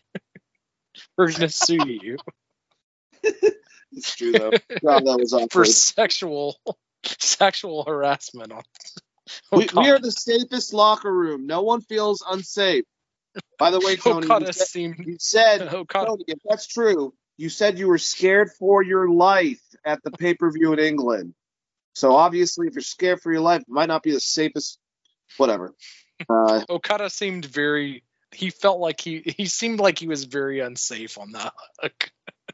It's like Bryan Danielson's like, yeah, don't worry about it, man. He's great. Don't worry about it. Just come over to AEW, please. Okada's like, oh no, buddy. He just kept trying to hug me. I don't know, man. I feel like they'll put me against Roman Reigns if I go to WWE. I don't know if I want. I do want to point out that hugging is not a big thing in Japanese culture, and then Tony Khan should know that. But like, fuck. Yeah, just awkward. Yeah. Anyway, in any case, Tama Tonga. Like I've always said, man. What would he do if he shows up in AEW? Let's pretend that they're not just gonna have the whole ass tag team show up in WWE. If it's just Tama Tonga, they're like, you're AEW bound. What would you do with him? What would be the first thing he does? He's in AEW. I think, especially since there's not a lot for Jay to do, maybe have him taking it right to Jay White immediately, getting that over with. Because here's the problem also with Tama Tonga. They're different, but I feel like, especially since this man has a chip on his shoulder, you're going to have a very similar vibe to Strickland. So keep him kind of in a different element. Maybe kind of put him on Collision, but build him up, and I would, him and Jay White having some battles and shit like that, especially if the brother gets involved. Or then there's also, if you get Guerrillas of Destiny in your tag division, you might want to fucking use them. So there's that too. But then you can still do stuff in Japan. But yeah, the first person would probably be Jay White. And here's the follow-up question. What would you do in WWE? If it's WWE, man, I'm trying to find a scenario of like a certain. That one's a little bit harder. I have one. Do you want to hear mine? Sure. He shows up with Cody and the boys, and he's like, "Yeet, let's go." Starts a feud. Immediately starts a feud. Well, you talk about. Here's an idea. If they were to put him on the main roster, especially since we don't know what he's doing, like if he's right now in the process of going to WWE, if they put him maybe in the Rumble to give him a little bit of rub and have a cool, he eliminates a bunch of people and then gets eliminated by his old buddy AJ Styles, and then you could do him and AJ. AJ's trying to help Tama Tonga get to a different level. Shit, you can bring his dad into it and explain that Haku's his fucking father or some shit, But I could see them going to NXT or waiting for Tonga Low to be healed up and they start as a tag team on the main roster. But I think Tama Tonga has it by himself to be a huge wrestler. The dude is the embodiment of the feud between Roddy Piper and Jimmy Snuka and a fucking wrestler. Yeah, he's so great on the mic, but that would be the one thing that would maybe hinder him in WWE. Can he do that PG-13? Yeah. I used to think that Will Ospreay would have that same problem, and I think he's figuring it out. That same. Yeah, dude, he figured it. He figured it out because like Fortnite, he's like, bruh, I'm a British guy playing Fortnite, bruh. But yeah, I think you definitely have to tame that.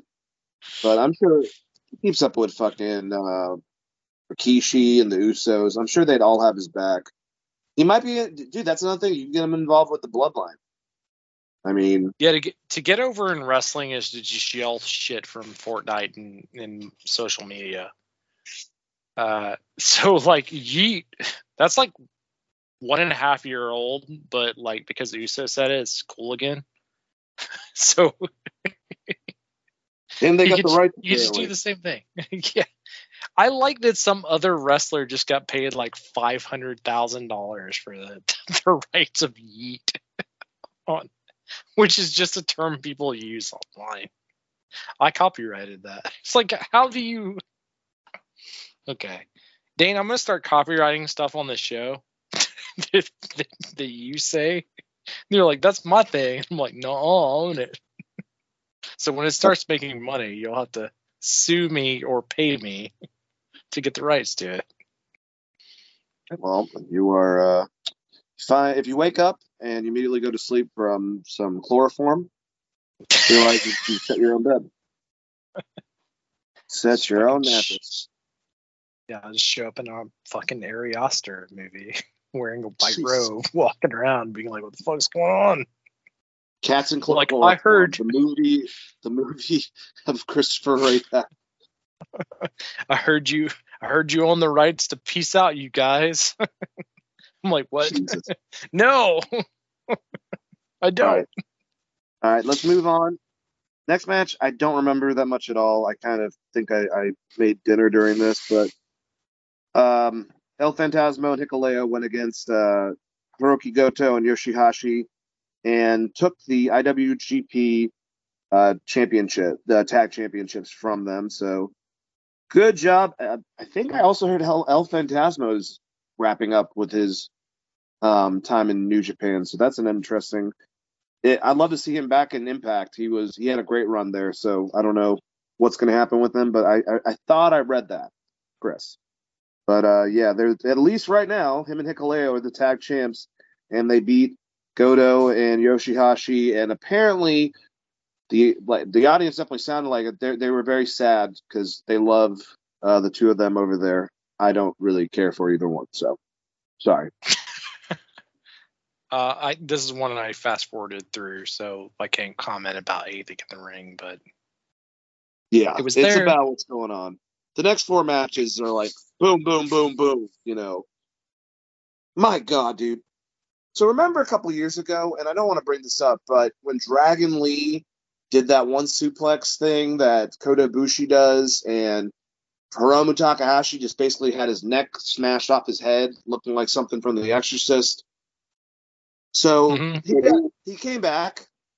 We were all like, yes, and we thought that he's going to tone this down, obviously, and no, Try to get killed.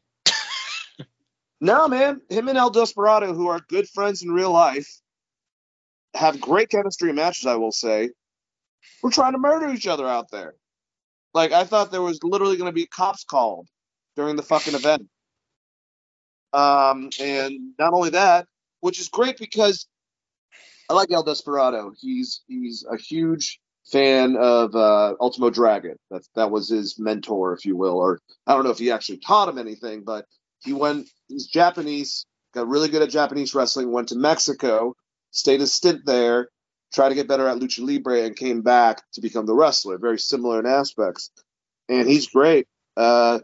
It was weird, though, that Hiromu lost. And what the fuck was he wearing to the ring? He had, like, octopuses, like, off his jacket. And it didn't help because as soon as he got in the ring, El Phantasmo just ran and fucking shotgun drop kicked his ass. And he had this giant costume on, so he didn't really help the situation that well to start off with. But I love Hiromu. The audience loves Hiromu. You love Hiromu. I thought Desperado, he could use a win. You know what I'm saying? Like, on against Hiromu, but dude Takahashi, is he fucking crazy? Dude, he's fucking crazy. He wants to get dropped on his neck. He broke his neck. They fixed his neck, and he was like, you know what? Let's test this out. He's like, I'm built different. Just drop me on it again, fam. I mean, to be fair, there's another guy in this main event that is the same way. So, and they're in the same group. Yeah, Bryan Danielson's the same way, so I can't really hate on one and not the other.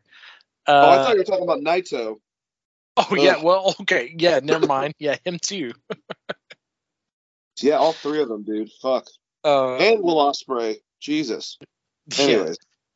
Yeah. They're built different. Obviously, they crossed Snake's way. They came back to Earth from Snake's way. So they've actually already died, and then they came back, Dane. So it's okay because they've already died once. So they use the Dragon Balls, we push them back. It's fine. All joking aside, crazy match. I love Desperado. They need to use him better in AEW because he's fucking phenomenal. And if you're Triple H and they don't re-sign that contract and they don't figure out what they're doing with Desperado, that's your new luchador. They've been trying to replace Ray for years as Desperado. He's going to get over. Great name. Buy the rights to Desperado, the song. Throw it out there. Copyright the fuck out of it. Have that guy go out there and have banger after banger after banger after match because Desperado is fucking great. It's fucking great. It's a good match. Yes, it was. All right, so the next match. We had David Finlay, Will Ospreay, Jon Moxley. This was determining. So essentially, we had the U.S. title. The U.S. title was won from, was it Moxley who dropped it to Ospreay? I forgot exactly who dropped to Ospreay. He made it the U.K. title. And they're like, fuck this. Even though we combined the Intercontinental title with our heavyweight title, we're going to make a belt called the Global title that looks exactly like our old Intercontinental title, except for it doesn't have tan metal on it. It's got gold metal on it. And it's an ugly belt. Ugly belt. I just don't think it's necessary. They have all 3 of these companies, man. Fuck it. The 3 biggest companies have way too many titles. Just kind of just ridiculous. But anyways, so we have this match set up. John's the old champ for the U.S. belt. Will have the UK belt, or has the UK belt, I should say. That's now going to be the global title. And David destroyed the old one, so that's why they have this thing going on. This match was funny because they set it up and they showed on the previews of this David Finlay. I don't know if he's trying to like. It seems like with this heel persona, he's studied his dad a bit because he's just I don't give a fuck, you know. I'll fight you sort of thing and talking shit.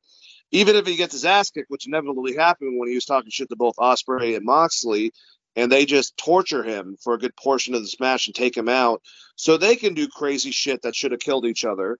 While David Finlay, and it was funny, it'd be like David Finlay's out, he just took a bump, he's dead, and then they fight and beat the shit out of each other at the point of death, and then David would come back, interrupt a pin for a while, and then something similar would happen. Shouldn't have pissed them both off, I guess, but good match. I kind of figured it was going to go this way, but this was ruined right before I was about to watch this match. And, good departure for Will Ospreay and Jon Moxley. I'm sure they're going to be back, obviously, to do some more stuff, but they're both AEW guys. It's weird that Will Ospreay is an AEW guy, but that's the truth. And David Finlay kind of needed this. And we'll talk about the aftermath after. But what do you think about this match, Chris? I mean, I think they should have made him the devil at AEW. Because I think that would have been a very fun Bullet Club storyline. No, I think it was a very good match. Will Ospreay and Moxley was kind of just there for most of it. He did bleed a lot, and he had sick entrance gear. So, the red hood shield mask was fucking awesome. I thought that was cool. The whole Red Hood gimmick was cool as fuck. Moxley out here taking all the Japanese women home with him with that entrance gear. But they don't want to have that hockey fight with Renee. So no, that'd be good. In any case, his gear was cool as fuck. He was there, but he was there to be the Jericho in those kind of matches where he just falls down a lot. I mean, it was David Finlay, right? Like that was it's the whole story. But also Finlay's contract is up in like a couple months. That's why I thought I thought they might work out something where he would do the Kingdom thing, and I had reasoning to my madness of why he would be the leader of the Devil and the Bullet Club Collision. Like, I thought Tony Khan would be smart, but apparently not. It's just that cool. So I was wrong, but hey, David Finlay is your new champion. It'll be fun. Let me ask you. Super Juniors and G1 and everything after that. Let me ask you, for the Gaijin leaders of the Bullet Club, David's had some hard fucking people to follow. I just want to, you seem a little more engrossed in the product itself than even me. But has David gotten to the same level at all for his era, at least? Because everyone's era is different. Than your Finn, your AJ, your Kenny, or your Jay?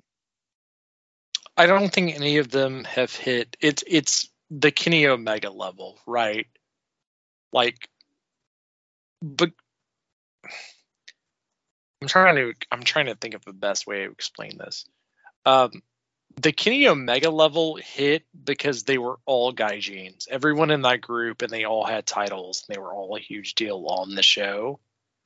Versus where you have like Finn, you had kind of a mixture. AJ, you kind of had a little bit of a mixture. Like they were like more of an annoying attacking group. But like when Kenny and the Bucks were there, they were like the top group, and they're like, man, they're selling the fuck out of merch. David Finlay is kind of an afterthought. Like Switchblade was the best heel in the business at that time when he left. So it's kind of a weird spot for Bullet Club in general. And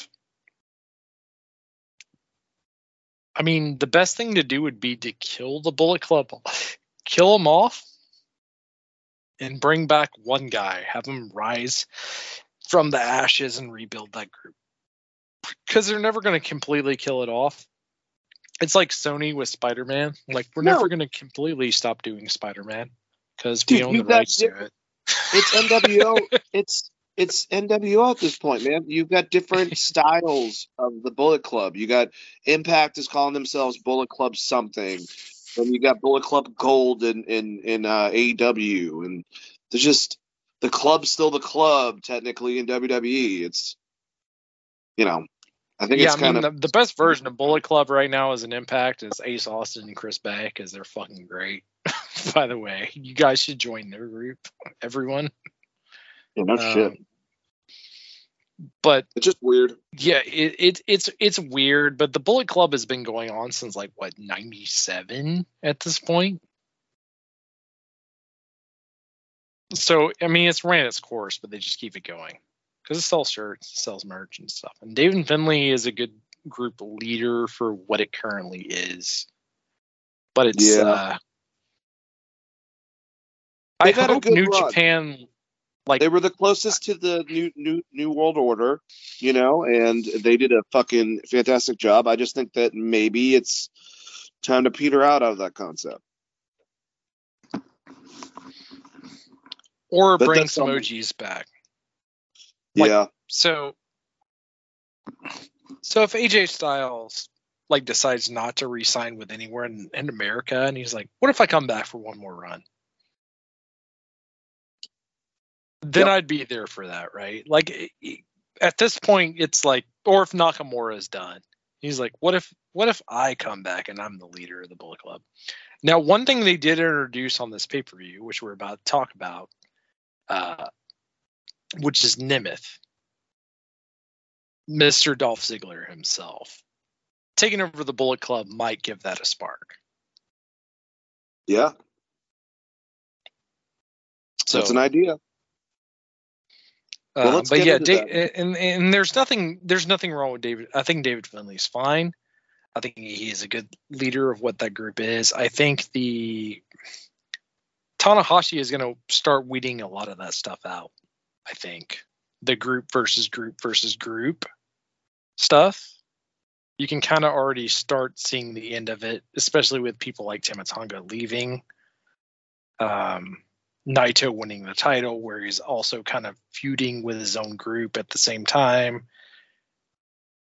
I think they realize that there's an expiration date on this, and that's been a problem in Japan for a long time. We've been talking about it for 6 years of how long can you do this thing? And AEW did it for so long for no reason as well.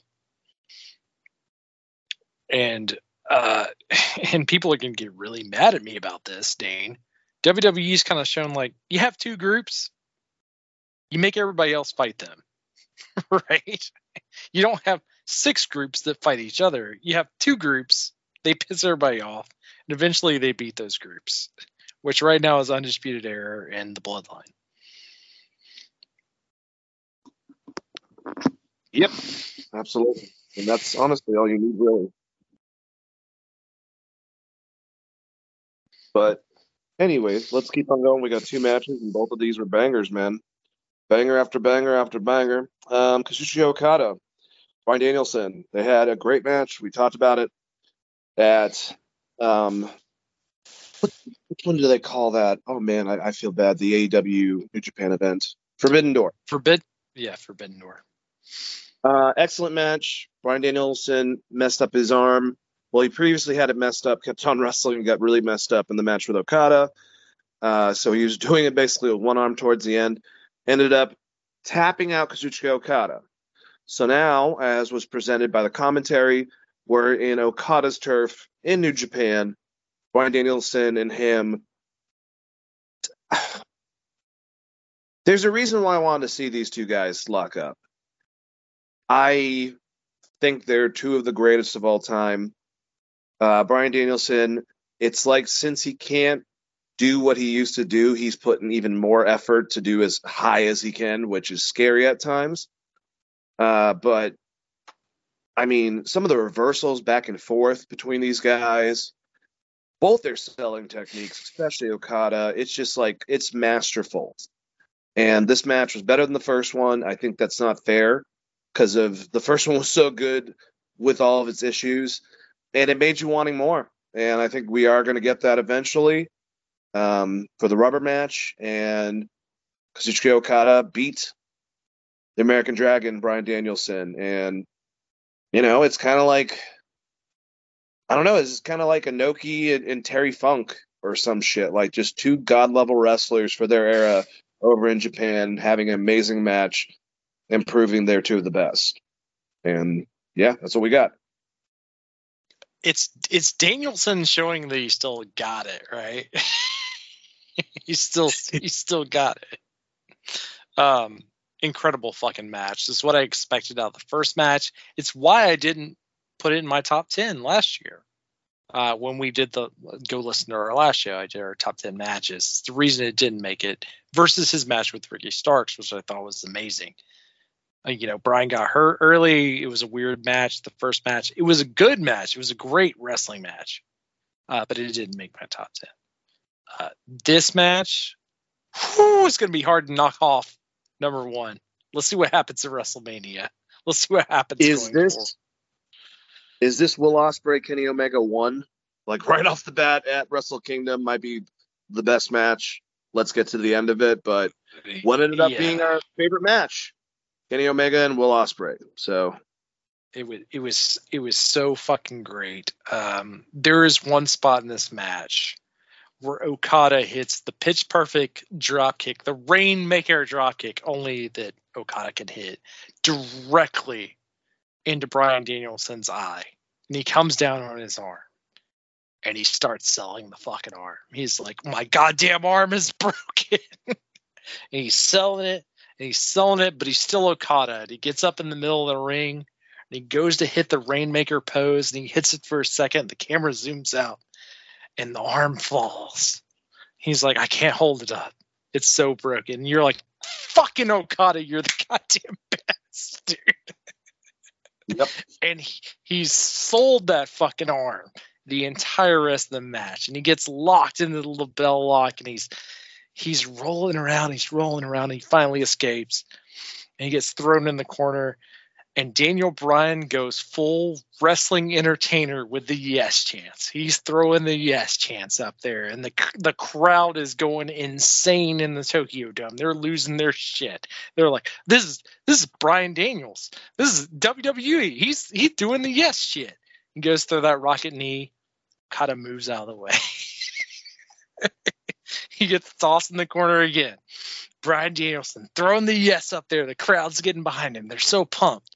Goes through it again. Kata moves out of the way. Gets locked in the LaBelle lock. He rolls around with it. He picks him up. Rainmaker. Pins his ass. And that's what Bryan Danielson gets for not taking it to the mat. He tried to be a sports entertainer. That's the storyline. Okada beat him as a wrestler. They bow to each other, which is fucking incredible. Great match. Fucking, I don't know what Dave Meltzer's scale is, but like 7,000 stars. Phenomenal best shit on the card. Absolutely. Okada is the best. He hit a blind drop kick when like Bryan was going for one of those rocket knees that looked incredible. Okada's still the fucking best. He's still the best. In the Tokyo Dome, Okada is the fucking Michael Jordan of wrestling. There's no one that can fucking touch him. He is the Shawn Michaels of Wrestle Kingdom. He is Mr. Wrestle Kingdom. And like, I bet, send me whatever footage you want of Wrestle Kingdom. Anyone out there, Okada's the fucking best. He's the goddamn best. And now I feel really bad about putting him at 6 on my list on the last fucking conversation we had, because then he came out and I'm like, that's a fucking 1 right there, dude. That's amazing. God damn it, dude. God is so fucking good. Bryan Danielson's so fucking, that's 2 on my list. I was like, if they'd have had this match like 6 days before we did that podcast, I'm like 1 and 2 easily. Yeah. Jesus. It's fucking great. Phenomenal. 2 of my favorite fucking wrestlers, and beautiful match on the biggest stage that you could have at Wrestle Kingdom Tokyo Dome. Incredible. Not to sound like Dave Meltzer here, but there was something special about that crowd getting into the WWE. Bryan Danielson, yes, only to have it shut down by the Rainmaker. Shut the fuck down. It was Dude, great. one of my favorite spots is because these guys are smart. They're going to be studying tape, so they were and they've already been in the ring. So Okada goes to do his spot where he fucking takes out Bryan Danielson, throws him over outside into the audience. And what he usually does, he goes to the other side and then runs and does the most amazing crossbody and fucking floats to the air and just annihilates the person. Well, Okada goes to do that. He gets a little bit distracted by the audience. And when he runs, Bryan Danielson's already there. Boom! With the fucking bazooka knee right in the face. I thought they would have incredible chemistry. They do. And their third match is going to be probably out of this world, I'd assume. Danielson was trying to kill this man with these kicks. He looked at the audience. He stared around. He had both arms. And he just started stomping and stomping and stomping. And when Okada rolled through and arm dragged him into the fucking Rainmaker, I was like, Jesus Christ, yes. So good. So good. I've been waiting so long to talk about this match. It's so fucking good. I will also say, though, for Christ's sake, Bryan Danielson, let your eye heal up. My God, before it even got started messing up. When he first took the thing off, it had a hematoma still from it being so swelled up. So it's like, I just don't want this motherfucker to lose his eye in the name of pro wrestling. And they sold it so great, though, and they barely touched each other. This was the match we wanted from the first one, right? Yes. Like, Okada hit that perfect drop kick where he kicked Bryan in the eye. He didn't touch it. He landed on his arm. He sold his fucking arm. He laid in the middle of the ring. And he looked like he broke his arm, because that was the promo Bryan Danielson had going in. Is like, I'm going to break his fucking arm. He won't be able to Rainmaker me if I break his arm. And then when he went to hit the pose and he hit it for a second and the arm dropped, I was like, man, dude, Okada is the best. He's the best. Yeah. And Bryan Danielson is the American best. I think you said Goku versus Superman. That's a good way to put how good those fucking guys are. Yep, and they had an incredible match. I think it was better than the main event, but I thought the main event itself was also pretty amazing. Actually, now that I just remembered, because we kind of hinted around it, but I forgot to actually go into it. Like you mentioned, after the match with David Finlay winning the Global Championship over Will Ospreay and Jon Moxley, before earlier in the night, and it was during one of the tag matches, we see randomly Nick Nemeth looking like Ric Flair circa 89 with his hair. It's fucking awesome. And his brother Ryan Nemeth show up and take 2 front row seats in the audience, and the audience was like, what? Like all getting fucking like, they didn't know what was going on, and then obviously the camera was on his face, and the whole place popped the way Japan pops, obviously more, not loud and obnoxious like us Americans. But after the match, yeah, David Finlay kind of came up to him and was like, just talking shit, and he's like, whoa, like, I know your father, blah, blah, blah, blah, blah, and then back and forth, and then David took, I think, a swing at him, missed, but, almost knocked Ziggler on his ass, and then he jumped on top, and they started, like, fighting, basically, and it got broken up, but interesting. Is it just me, or does it seem like Nick Nemeth, the former Dolph Ziggler, might be also doing a very similar Matt Cardona thing? Maybe participating in Japan, but not trying to settle down necessarily and kind of jump around and do some stuff. And hey, I like singles matches, and also apparently he wants to do tag with his brother. That's fine with me as well. So I'm glad to see Dolph Ziggler popping up somewhere else, and especially high profile situation like this. him and David Finlay will probably have a great match. But obviously, there's other guys on that roster. We just talked about one of them that I'd love to see mix it up with Nick Nemeth, other than David Finlay. I think Nick Nemeth would be a great guy to push through the G1 for a title shot. Oh, wow. You would be awesome in it. I really do. It'll be a different style of wrestling because we've never seen him outside of OVW and WWE for him. But he's such a big name and is well respected and is great at selling. To see him kind of ground some of that stuff and have like a huge G1 run, especially if he gets involved with a Bullet Club, because what I'm expecting is he's going to challenge for leadership at the Bullet Club. And sucks to be David Finlay, but he's a bigger star than you, so that sucks. But as a Gaijin talent running through the G1, that might be a guy to look out for. So that would be what I would do with him. Now, what Tanahashi wants to do with him, who knows? It's a whole different era of New Japan over there. Tanahashi, Gato, and Okada out here booking all the matches going forward. So we will see. But I'm excited to see Mr. Dolph Ziggler himself, Nick Nemeth, by his lonesome on an island, indie wrestling. We'll call it indie wrestling. It's not indie wrestling, but this is the first time he's outside of a WWE product. Because, as far as I know, he wrestled in OVW and then WWE his entire career. So what can he do? What does it look like? He's not going to be able to do he's not going to be able to just, I'm going to copy a bunch of Shawn Michaels spots in a WWE match. What does his selling look like?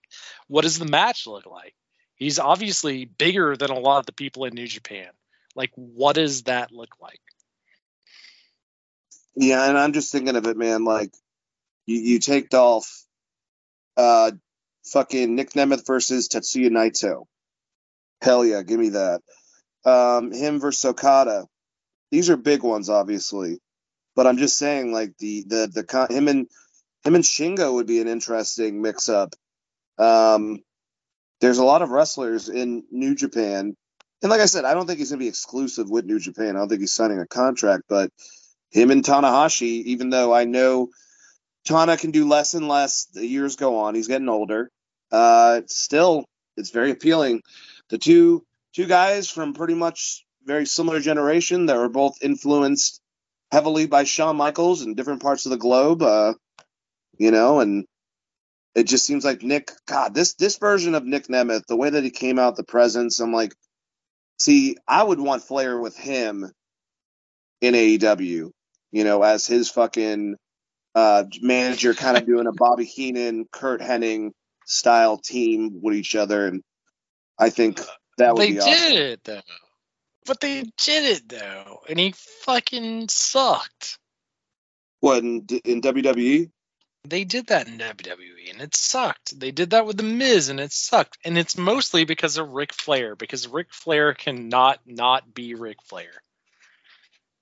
Yeah, it also might have a lot to do with the WWE creative team itself, though, So no, I mean, it's just, if you give them both a mic, Ric Flair is going to be the bigger star. It's impossible. Yeah. It's Ric Flair. You know what I mean? It's impossible. The only way that works, and the only time it ever really worked was in NXT, when you had a heel talking about Charlotte's brother, and Rick was there as a sympathetic manager for her winning the title. That's the only time it's ever worked. Other times that Ric Flair has worked as a manager is him being a heel, which was in Evolution. And I've talked about this on multiple shows, our show and Tom's show as well. Ric Flair isn't a manager. He's just too big. He's an entity. It'd be like if Michael Jordan decided to manage LeBron James. It's it won't work, because you're always going to be yeah, but Michael Jordan's so much cooler than you. I just want to hear him talk. Ric Flair is kind of in that weird spot, right? Like he would like Rick for that to work, he would have to pick someone from the ground up. That's why I thought it would work with Andrade, because like Andrade would be like kind of low in the American culture of like, oh, let's build this guy up. He doesn't really speak English, so it makes sense for Rick talking for him.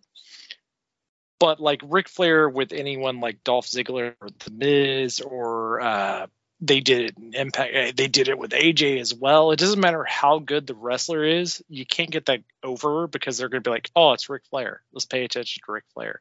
And then Ric Flair is also just always going to try to get himself over. So it just always crashes. Like whatever they're trying to do with that storyline. And every storyline is like, I'm going to teach them how to use the figure four. Which is why Miz tries to do the figure four. Dolph tried to do the figure four. Like to this day, AJ tries to do the figure four. It's always bad. Well, won't be able to see unless it actually happens. So, anyways, let's move on to the main event. Tetsuya Naito going against Sonata, the IWGP Heavyweight Champion. Wow, I think these guys had like 20 minutes, if not longer. 25 minutes. And I love it because it does have, a bit of your student versus teacher concept. Like, Naito might not have taught Sonata, like trained him, but he definitely influenced him. He's been under his wing when he was a part of LIJ for a very long time. And Sonata, I think the concept was, because Naito took a beating at the beginning of this fucking match, that Sonata was here to prove that he's better than his old mentor. And Chris, Sonata's had a title for a while. I think he's had a good title run. I still think there's something missing with his character, but I think that he's figured it out the closest that he ever has within his career with this new iteration as being champion. But I thought he was going to win it, and this has been, the third time? But I just want to see Naito have this championship belt for a long period of time and have a good title run. And I think Tanahashi is going to give that to him. But once again, my God, did he get destroyed in this fucking match. He's also, look, I'm only saying this because he's an athlete. Just like I was saying earlier, I was worried about Adam Cole not being able to walk because he's going to be able to do less working out, and he's already fairly skinny. Now it looks like has he been drinking a lot of beers lately or something? He definitely had a little bit extra down. I'm not saying that he's fat or anything like that, but I just hope he's taking care of himself is all I'm saying. Because he would, you wouldn't be able to tell one way or another with him in the ring, but he works himself. I know he does. And he's another one of those guys, some of the bumps that he's willing to take and how fast paced he is. He's getting older. So, but I'm really fucking happy. I was very excited that Naito won this match against Sonata, and I'm looking forward to seeing what happens in the future with him as champ. And hopefully Okada doesn't have to win the title back in 3 months. He finally got it, man. He finally got the WrestleDome Heavyweight Championship moment. Like, that's a you deserved it moment. Right there in the Japanese crowd. But like, this chant's stupid. But he finally got it done. Incredible match. Not as good as Okada versus Bryan Danielson, but a very, very, very good match. Sonata is interesting for all the reasons that you put forth there, training, and he just wasn't the guy. They gave him the run. It always comes back to Naito, though, because Naito is like so super strangely over still, even after being injured for most of this last year. I think there's a weird respect after that G1. And both of his G1 matches made my top 10 list. So anyone out there listening, listen to our wrap up last week. It's out there to listen. Yeah, you're right, though. It was mostly Naito getting his ass kicked and winning the match, which is what Naito does. He does best. He's great at selling. He's fucking phenomenal. dragging the title belt off. Because he hates it. Great. He wants the old one back. He does not like this title, and he's going to probably abuse it like he did the IC title. He does not give a single fuck, which is great. Naito is the best. Oh my god, please have him show up in AEW. And be like, Roosh. Let's talk about this real quick. Naito is fucking phenomenal. He had a good match. This was obviously going to be overshadowed by Bryan Danielson and Okada because they've been talking for months. They're like this. Bryan's like, I can't really see good. Okada's like, don't worry, I'll only throw it on the side you can see out of. I guess I don't know what but those are two of the best wrestlers of all time. So like, you knew this match was not gonna be as good. But Naito's like, you know what? Drop me on my fucking neck. Let's go. Oh. I have to say, we were just talking about him, and I kind of mentioned this briefly, but like, I know what they're doing, and I think David being involved with Nick Nemeth is a good match for David because obviously they want to highlight him with this new title and the new leader of the Bullet Club or whatever. Whether or not me and you think it's not working, that's what they're doing so far. But man, him sitting in the audience with his brother, Naito wins, and then Nick gets up, gets in the ring, and you have two of the most, let's face it, smug motherfuckers in the world. You know, Naito with his little smile, half smile, like "fuck you" on his face.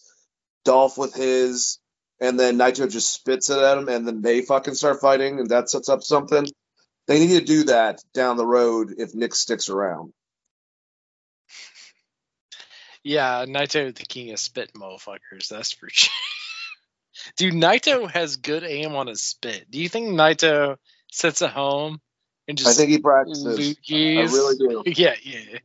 Because I've seen him hit like Kenny Omega dead square in the eye with one of those. Great moment. If you're a Naito fan, this is a very cool moment. This was the second best match of the night. But it's Okada and Bryan Danielson, so it's This was the biggest moment though. It sucks for Sonata because he's going to get dropped down to the mid card now for a while. Yeah, and I think Sonata had a good run with the belt, but New Japan is in a weird transition period. They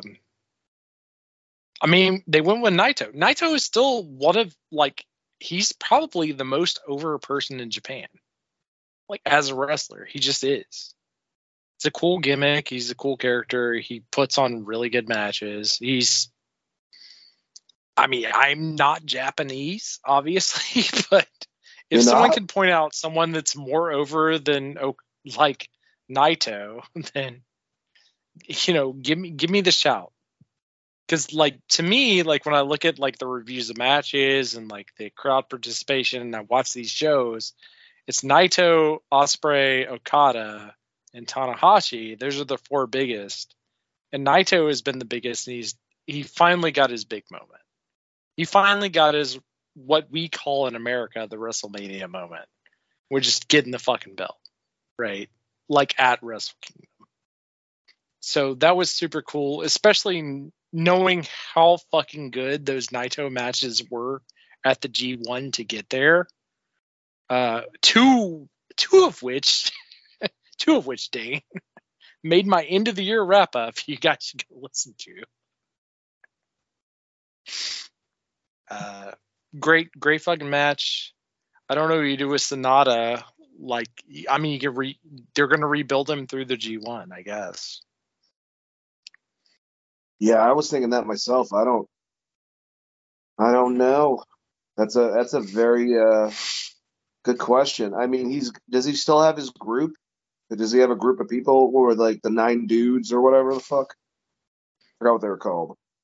I don't know for sure. Here's an but idea. Also, if you're Naito, are you fuck Bryan Danielson? trying to steal my spotlight. You think he shows up he's like, I'll fight Bryan Danielson because that's the match I want to see. You know, Naito's not taking care of Bryan Danielson. He's like, I'll drop you on your fucking neck. Train your neck, bro. I'm kidding. I'm just thinking, like, he's always kind of just he's never kind of been as flashy. I just feel like maybe he doesn't want to do this because he did in TNA, and it was probably like, I would love to get out of my mentor's shadow. But at the same time, you've now won the title. You've been in New Japan for a very long time. You're still considered if it changes scenery, just go back to the Great Sonata, you know, and try to reinvigorate that concept. Because, like you said, and me and you agree, for the Undertaker-esque concept doesn't work over there as well as over here, or Mexico or Mil Mortez, but the Muta presence, obviously, because of like the evil samurai demon guy, that always gets over, and you don't have to have a lot of character for that. You just have to look intimidating, and I don't know. It would just be an idea, I guess. Yeah, I mean, with Naito's group, it was more like a criminal underground for me. So not necessarily Yakuza, but like when you tie it into Mexico, maybe you're moving weight between Mexico and Japan kind of thing. And Naito dressed as Scarface always. He's basically Tony Montana, but Japanese. I don't know. Naito is a weird cat. He just wants straight title belts for chips, dude. He just wants honey barbecue chips. I love Naito. He is a character that should have been brought to America a long time ago. Maybe even over Nakamura. I know Nakamura is the king of strong style, and he's great, and people loved him 17 years ago. But if you get to pick around the same time between Shinsuke staying in Japan and Naito going to WWE instead, I think that would have worked out better for both of them, honestly. Yeah, I think Naito would come across better to WWE audience. And Shinsuke can't act like Shinsuke Nakamura in the ring because he can't do strong style, even though he's the king of strong style. So he's old, you know. Yeah, he's also getting really old. You know who could do the king of strong style? Sami Zayn. He's like, all right, drag your old knee ass over here. Hit me in the back of the head, bro. Still one of the best matches.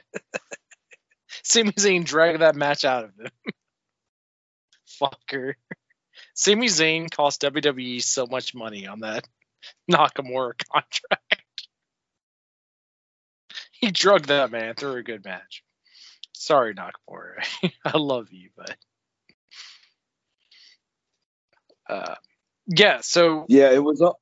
it was also Bryan Danielson that wanted him to be over there, and then unfortunately, by the time he got over there, he was retired at the time. So that's another one that we'll never probably see happening. But they both got taught at the dojo at the same time, and were roommates.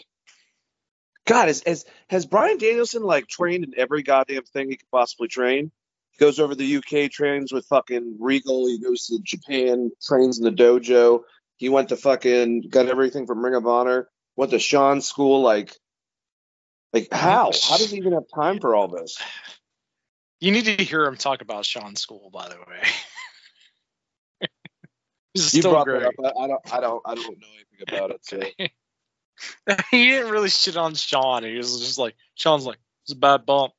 He just like looks at him. He doesn't give him any teaching. He's like, oh, like shit. Try it again. He's just a very offhands teacher kind of thing. It's just funny. It's probably before he found God. No, I mean, I think he had God at that point. It was like 2006. Did he have God by 2006? I'm not Did sure. we have God by 2000? I mean, that's when Fall Out Boy came out. So, God. There you go. Well, All I know is that we're happy that Naito won his match, and we had a pretty damn good Wrestle Kingdom.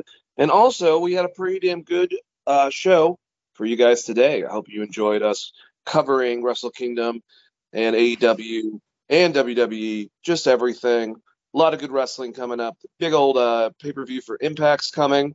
And then at the end of this month is the Mighty Mighty Royal Rumble. So we'll definitely be back to talk about stuff like that. But Chris, say goodbye to all the lovely people and plug and say whatever you want to say before we get out of here.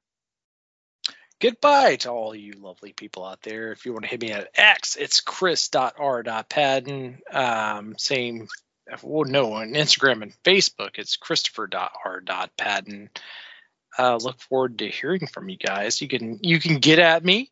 You guys have the whole list of my favorite wrestlers of last year. Number one is a big controversial statement, apparently, of Roman Reigns. So you guys can yell at me about that. Dean, I have one more question before we get out. Okay, what's that? What's next for Naito?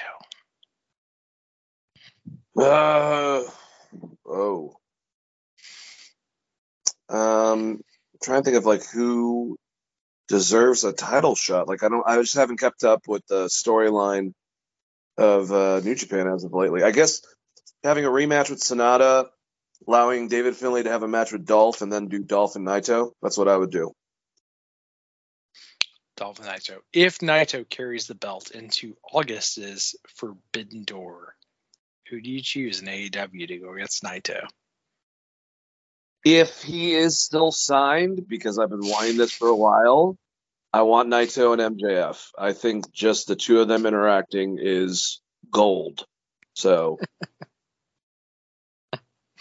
I kind of just want them as the Adam Cole MJF tag team, but with no like translation. Yeah, it would be very interesting. Could you imagine MJF and Naito walking into a store together and they just both have belts? MJF's trying to teach him how to pay for things. That would be I fucking love Naito. But anyways, thank you guys so much for listening. We do the show, like I said, right before some of the big events, so you guys can listen. Usually we record on Saturdays, get it out by Monday, so you guys can listen before the next week. So hope you had a good time. You can find us on any downloadable platform. Just search Wrestling Geeks Alliance on either Google or any of your major downloadable platforms like iTunes, like Spotify, and whatnot. And listen to us. Subscribe, like. We appreciate it. And whenever you do listen to this, you guys are enjoying yourselves. You have a wonderful day and or night. Let the Wrestling Geeks Alliance be with you. And as always, peace out.